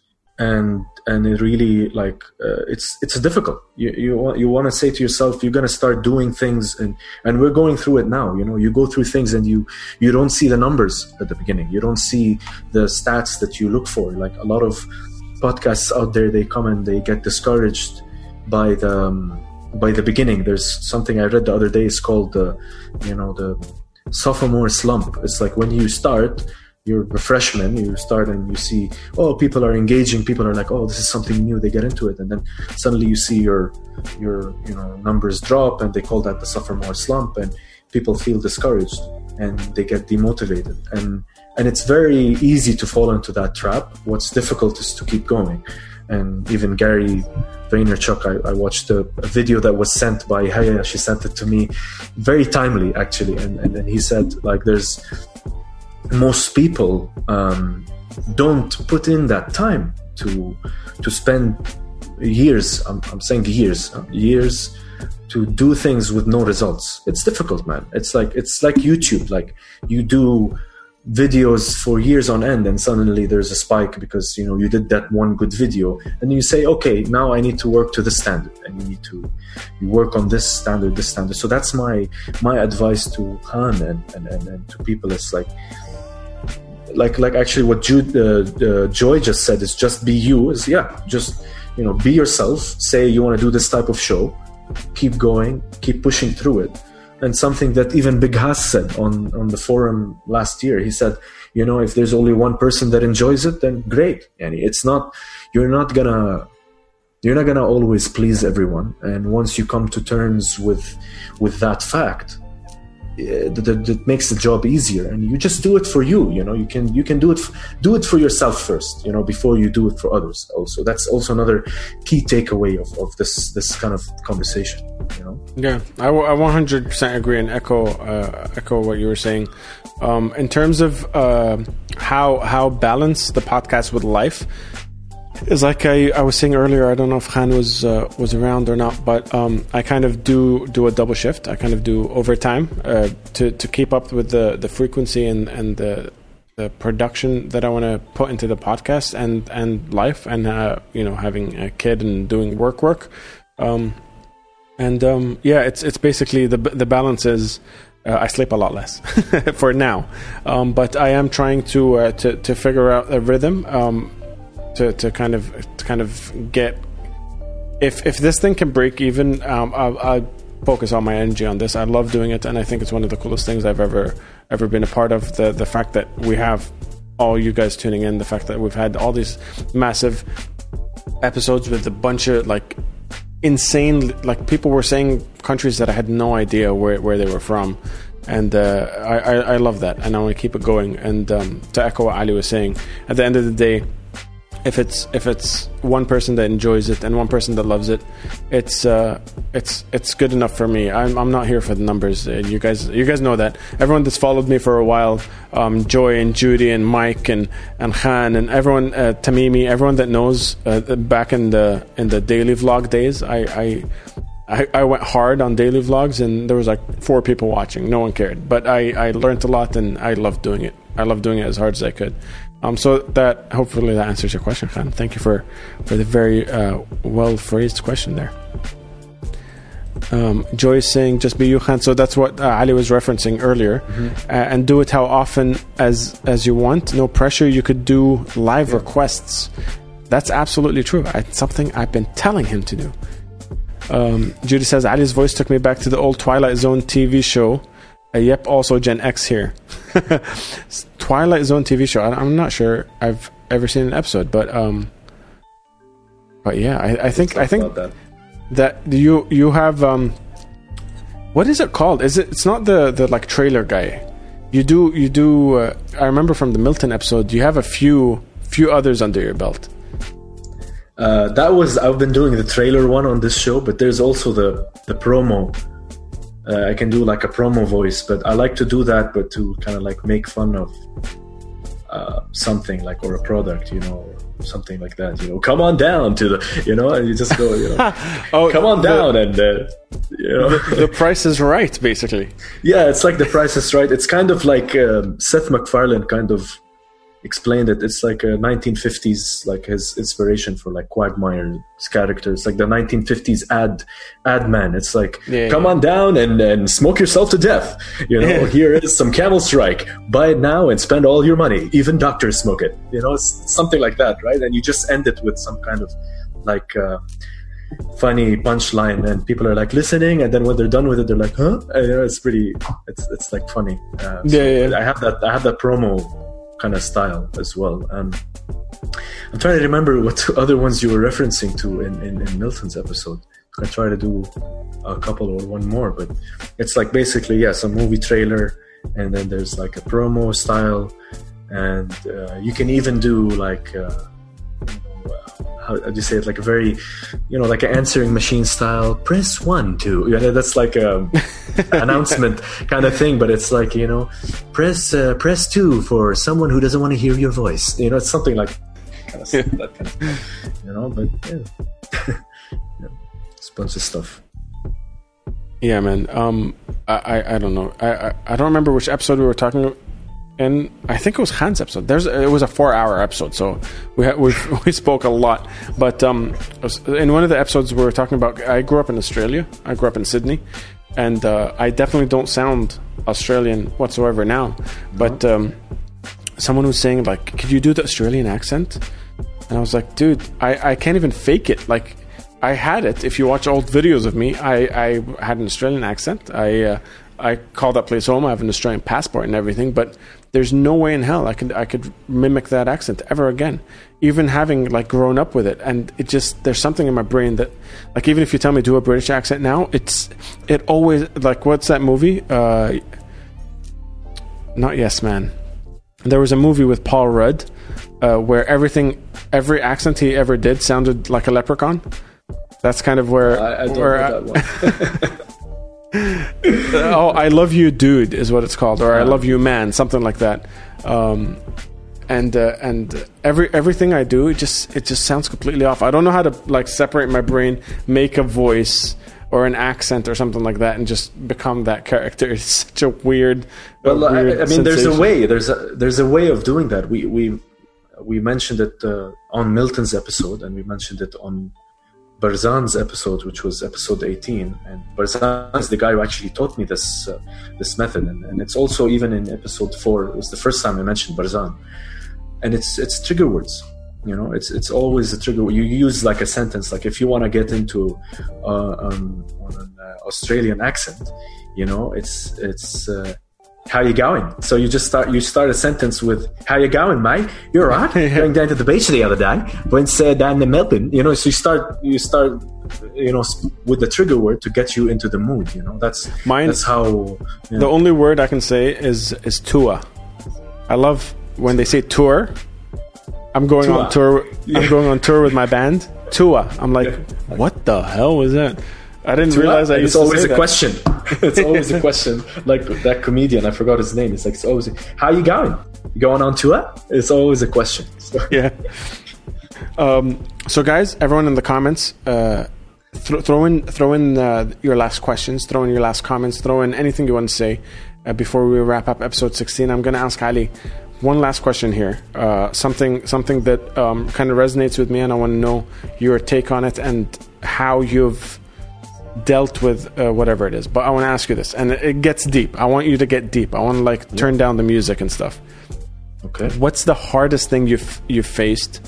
I know we talked about like working with other people and that kind of stuff. What's the hardest thing you've faced doing the podcast? The hardest thing, it's not really just the one thing. There's more than one thing that is difficult. The hardest thing, I think, is consistency, and that's something that I learned from the forum, the first forum that I went to 2 years ago, and I also learned it throughout doing the show. But if there was one answer, it's consistency. And the reason I say that is, again, it goes back to a lot of the discussions that we had on the show. Is you strive to do something of a certain quality, right? And then you say to yourself, okay, this is the level that it's at. I wanted to start to raise that quality now. And you start to do that, and you raise the level of quality, and you say to yourself, now this is the new normal, right? And you gotta keep that consistent, right? And you keep going. I wanted to start to raise that quality now. And you start to do that, and you raise the level of quality, and you say, this is the new normal, right? And you gotta keep that consistent, right? And you keep going with that, and keep going with that. And that's difficult. It's difficult to keep things consistent. And there's pros and cons to that. I mean, there's sometimes nice to have a show break off structure, and I think we kind of discussed that in a way where it's nice to have things not in a super kind of structured way. But consistency, especially with podcasts and any type of content, is key. Break off structure, and I think we kind of discussed that in a way where it's nice to have things not in a super kind of structured way. But consistency, especially with podcasts and any type of content, is key. So, for example, and again, I learned this from Omar Tom, is you say to yourself, and you can read it everywhere, they'll tell you the same thing in podcasts.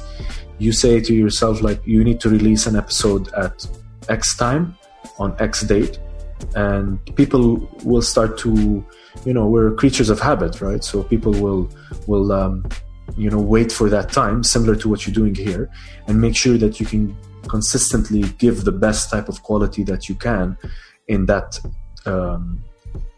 time, and just keep going at it. And it's difficult because at the end of the day, let's not lie, everybody has lives. They have curveballs that get thrown at them. There's different pressure times, there's down times, there's crazy times, and the time that we're living in right now is a very difficult time for many people, and people now, I discussed it a couple of times, people now might feel the pressure to do everything, I need to learn a new language, I need to learn new courses, I need to learn a new skill, I need to start working out, I need to do so and so, I need to do this and that. And that goes to another thing to say is that's hard, and it's hard to be consistent. But if there's one thing that you can do is if you say to yourself, I'm gonna do this, be consistent with yourself first. Say to yourself, I need to be true to myself before I'm thinking of doing this and that, and I fall into it every hour of every day. I say to myself, I should be doing more. I push myself and I should be doing more. And it goes back to even what one of our guests said in episode 6, Kevin. He was saying like he does a lot of fitness training for his job, being what he is, personal protection and all that kind of work. And one thing that stuck with me till this day, I don't forget what he said. He said, in order for me to take care of others, I need to take care of myself. It's true, if he needs to take someone out of a burning building, he needs to physically be capable of doing that. And my point in saying that is, you keep consistent with the type of work that you do, and be consistent with yourself first, and say to yourself, like, I'm going to do this. And again, if you manage to just do that, it's enough. And then at some point it'll fall into a list of other tasks, and then finally you'll realize you can do something new. And then this is, I think, a way of that's to answer that question in a nutshell for you. So I love that. You I think you put it very eloquently. But I want to ask as well, is there any mental tricks that you kind of have to get over those hurdles? I like this question a lot, because I think I am actually one of the, I would say, mental trick, because I am very, like, you can see in the show, I'm quite open with the mistakes that I do. I might compare myself to others. I might always feel like I need to do this, and then I get lazy.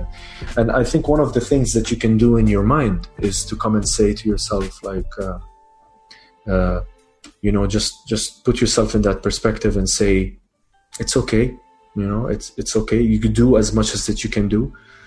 Don't always overexert yourself. Always think that break down your, if you have a bunch of steps that you're going to do, and you're saying, I have all this list of 1,000 things to do, look at the easy things first, and maybe write them down. So trigger your brain to say, okay, I want to write them down. Write them down and say, what's the easy stuff? And then start ticking them off. And then the harder things will look easier, because there's less and less pressure on yourself. Mental. I mean, I did that a lot before in the past, is to meditate. I don't do it now. I should be doing it now. But for example, meditating is a way of kind of, bringing the focus back on yourself. Just sit and think for a while, and whatever thoughts that you get, just ignore them. They're just thoughts. But also, another like mental trick is just don't beat yourself up too much. Is what I'm trying to say. Don't beat yourself up. Like, you don't have to always be going at 100% of the time. There's always room for yourself, and don't take like what you have around you for granted, and use the tools. And especially during this time, you have a bunch of skill sets. Use this time to sharpen your skill set. There's another thing that I wanted to say, but I lost it, but it's not coming back. So that's not the mental trick. I think it rounded up to a very, very solid answer there. If you do remember, if anything comes back to you, do jump in. But I think Khan asked some good questions there. He says, makes sense, guys. Thanks for that, Ali. Dude, your VO skills is dope. Are there any restrictions you impose on your podcast, like any kind of creative rules, what not to talk about, or any kind of watch outs that you can share? That's actually a very good question. So the restrictions that I kind of impose, I like to say, I don't want to kind of label, there are restrictions in a way. It's just trying not to talk about the usual stuff like politics, sex, religion. These are the normal things. We don't try to steer away from those. And just because, it's not that kind of show in a way. It's not the show that it's not going for.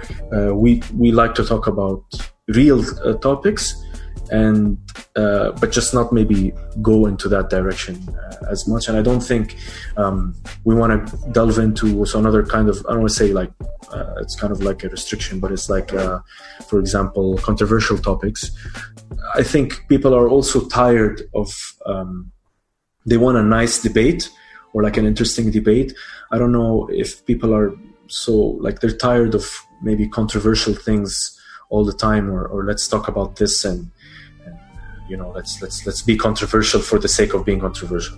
Our entire world is basically I know turned into one big controversial reality show. So it's difficult. And then in the second part of his question, like any creative rules, I mean, I guess want to say is always kind of stick to that standard that you're going for, and again, like always improve on it, and say to yourself like this is a show that I want to do because it's making me happy, right? This is a creative rule. Do a show that makes you happy. Do something that you wake up in the morning and you say to yourself, I did a couple of episodes and it really makes me happy, and I'm happy to be a part of it, and I can share these amazing stories for people. And a creative rule that we have also, another one, is you need to create value for your listeners, your people watching, your audience. You need to create value. That's what will keep them coming back. And I mean, that's what I can share with you, Khan. And again, to answer him directly, if there's any time he'd like to have a separate discussion, I'm all for that. To kind of go through this deep. I mean, this is who I am. This is how I feel like we need to, work on it together and collaborate. And that's how we can succeed together and work with each other. And that's one of the biggest things I love about this. I've said this a few times already on this episode, but like the idea of like, if Khan starts doing his live stuff, he has now you and I to start talking to about the kind of topics and the stuff. And if he starts up his podcast, he used to have a really cool podcast called Amped Cast, where he talked to musicians about their journeys and stuff like that. And I think the connections made on things like this is one of the highest values that I could bring to the table. You were saying, you want to bring value to the listener, bring value to the tribe, and it's one of those things. Mike is responding. Mike is responding to Khan to the question of what should you not talk about. Are there any watch outs? And Mike says not to use the C word. Yes, please. Please don't do that. So what happened with that whole topic? Just to keep you in the loop, Ali. I did what I was doing earlier with you. I had to change the battery on the camera, and I said it was the episode with Gorgon Asadi, who's the founder of Desert Experiment and the keyboardist from Portable Mind. I put my in-ears out. I went to change the camera, came back, and then said, "Oh, what were you guys talking about? I'm curious because the question was very good." And I forgot what the question was because the answer was so ridiculous. He said, "Just try not to be," and then just dropped. And I was like, "Oh, is that what you said earlier?" And he said it again to clarify. And I was like, "Okay, oh my God. It's at least 3 times in this episode. We're getting flagged." And 3 minutes later, Facebook was like, "Ping!" Oh my God! Yeah, it was amazing. Yeah. All right. So let's read these last couple of comments and I'll let you go. But it has been such a Such a pleasure talking to you, man. Especially after like 2 years of listening to you. And I still can't believe it, man. I can't believe that we have a fan like you, and we have a lot of fans out there, Ahmed Munir, and people who are maybe getting to know us now, or people who have been with us since the beginning. It's still surreal. I've never heard about, and I will probably share a bit about my personality. I'll share the stories about Haya's experience, about Alex's experience, how we work together and stuff. And I think what we just did in this show has the most that I've ever spoken about the show. And I tried my best to give people, a perspective into what it looks like to do something like that. And I read some funny tweet the other day is saying like, during this time that we're living in right now, is like the most people, as a joke, the most people affected are some 35 or 30-year-olds. They might start a podcast. Let's stop them. And for me, my answer to that would say is, well, no, let's not stop them. Let's get people to create some content, create some things like that will help people during this time. And I always say on the episode, at the end, I sign it off by saying, you can watch us on YouTube. Don't watch us while driving. You can listen to us, and we'll be with you all the way. And that's kind of the point. It's bad to be alone. It's bad to be alone. And if we can help people this way, and this is the way I'd rather do it. This is one way of doing it. Amazing said. And it is just as weird as it is for you talking to me, having me listen to you. It is as weird for me to have the voice I've heard, just like when you were doing that sign off. I'm like, yo, I've heard that. This is weird. It's a super surreal feeling. But I'm super appreciative that you took the time, that you jumped on here, guys. Everyone in the tribe, whether you're watching this live, whether you're listening to it after, or the reruns of the videos, check out Nobody's Famous podcast.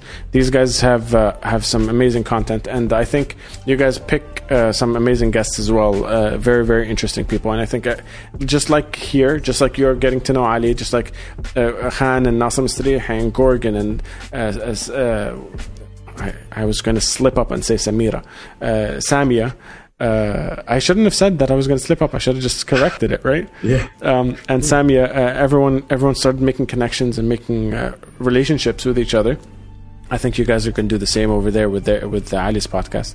And we're going to read quickly the last couple of comments. And Mike, I'm scared to read your comment. I'm not sure I want to, but I acknowledge that I saw it, just so we don't get flagged. I like this episode and we don't want to take it down, Mike. Joy saying, going to sign off. Got an 8:30 p.m. coaching session. Fabulous Ali, thank you for coming on and giving us your valuable experiences. Thanks, Adnan, for another great show. Stay safe and well, tribe. God bless. Thank you so much, Joy, for tuning in. Good luck at the coaching session. Good luck.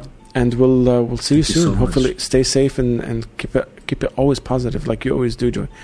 Judy is sending some hand waves to Joy. I'm going to ignore your comment, Mike. So I'm sorry. Even though you're a patron, I can't read it. You can't. It's going to be taken down. Khan saying, thanks again, Ali. Great seeing another lovely episode. Adnan, stay safe, tribe. Thank you very much. Aranda saying, most important thing is no politics at all. A little funny stuff, I'm assuming, will be nice in this important time. Absolutely. Yep. And with that, with the funny stuff, with the positive vibes, with everyone hanging out, I want to say thank you to everyone that tuned in live. Thank you to everyone that's listening after the fact. Everything we talked about in the episode will be linked in the description. So make sure you check that out. Hit everyone up. We talked about a bunch of local, regional, and independent talent. So give them some love. Tell them we sent you. Make sure you check out Ali's podcast. Nobody's Famous. It's on YouTube. It's on Apple. It's on everything. You can find it. Just Nobody's Famous. It's a very unique name, and I love it. And with that, thank you so much for being here, my dude. Pleasure's all mine. You want me to sign off, right? My hand is on the background music. I want the OG sign off, and then we hit the intro, the outro. All right, let's do it. So this has been another show with Adnan from Svengali Music on the Unmuted Show. You've been tuning in with the host of the Nobody's Famous podcast and Adnan, the host of the Unmuted Show. And we're signing off on another great experience. Oh.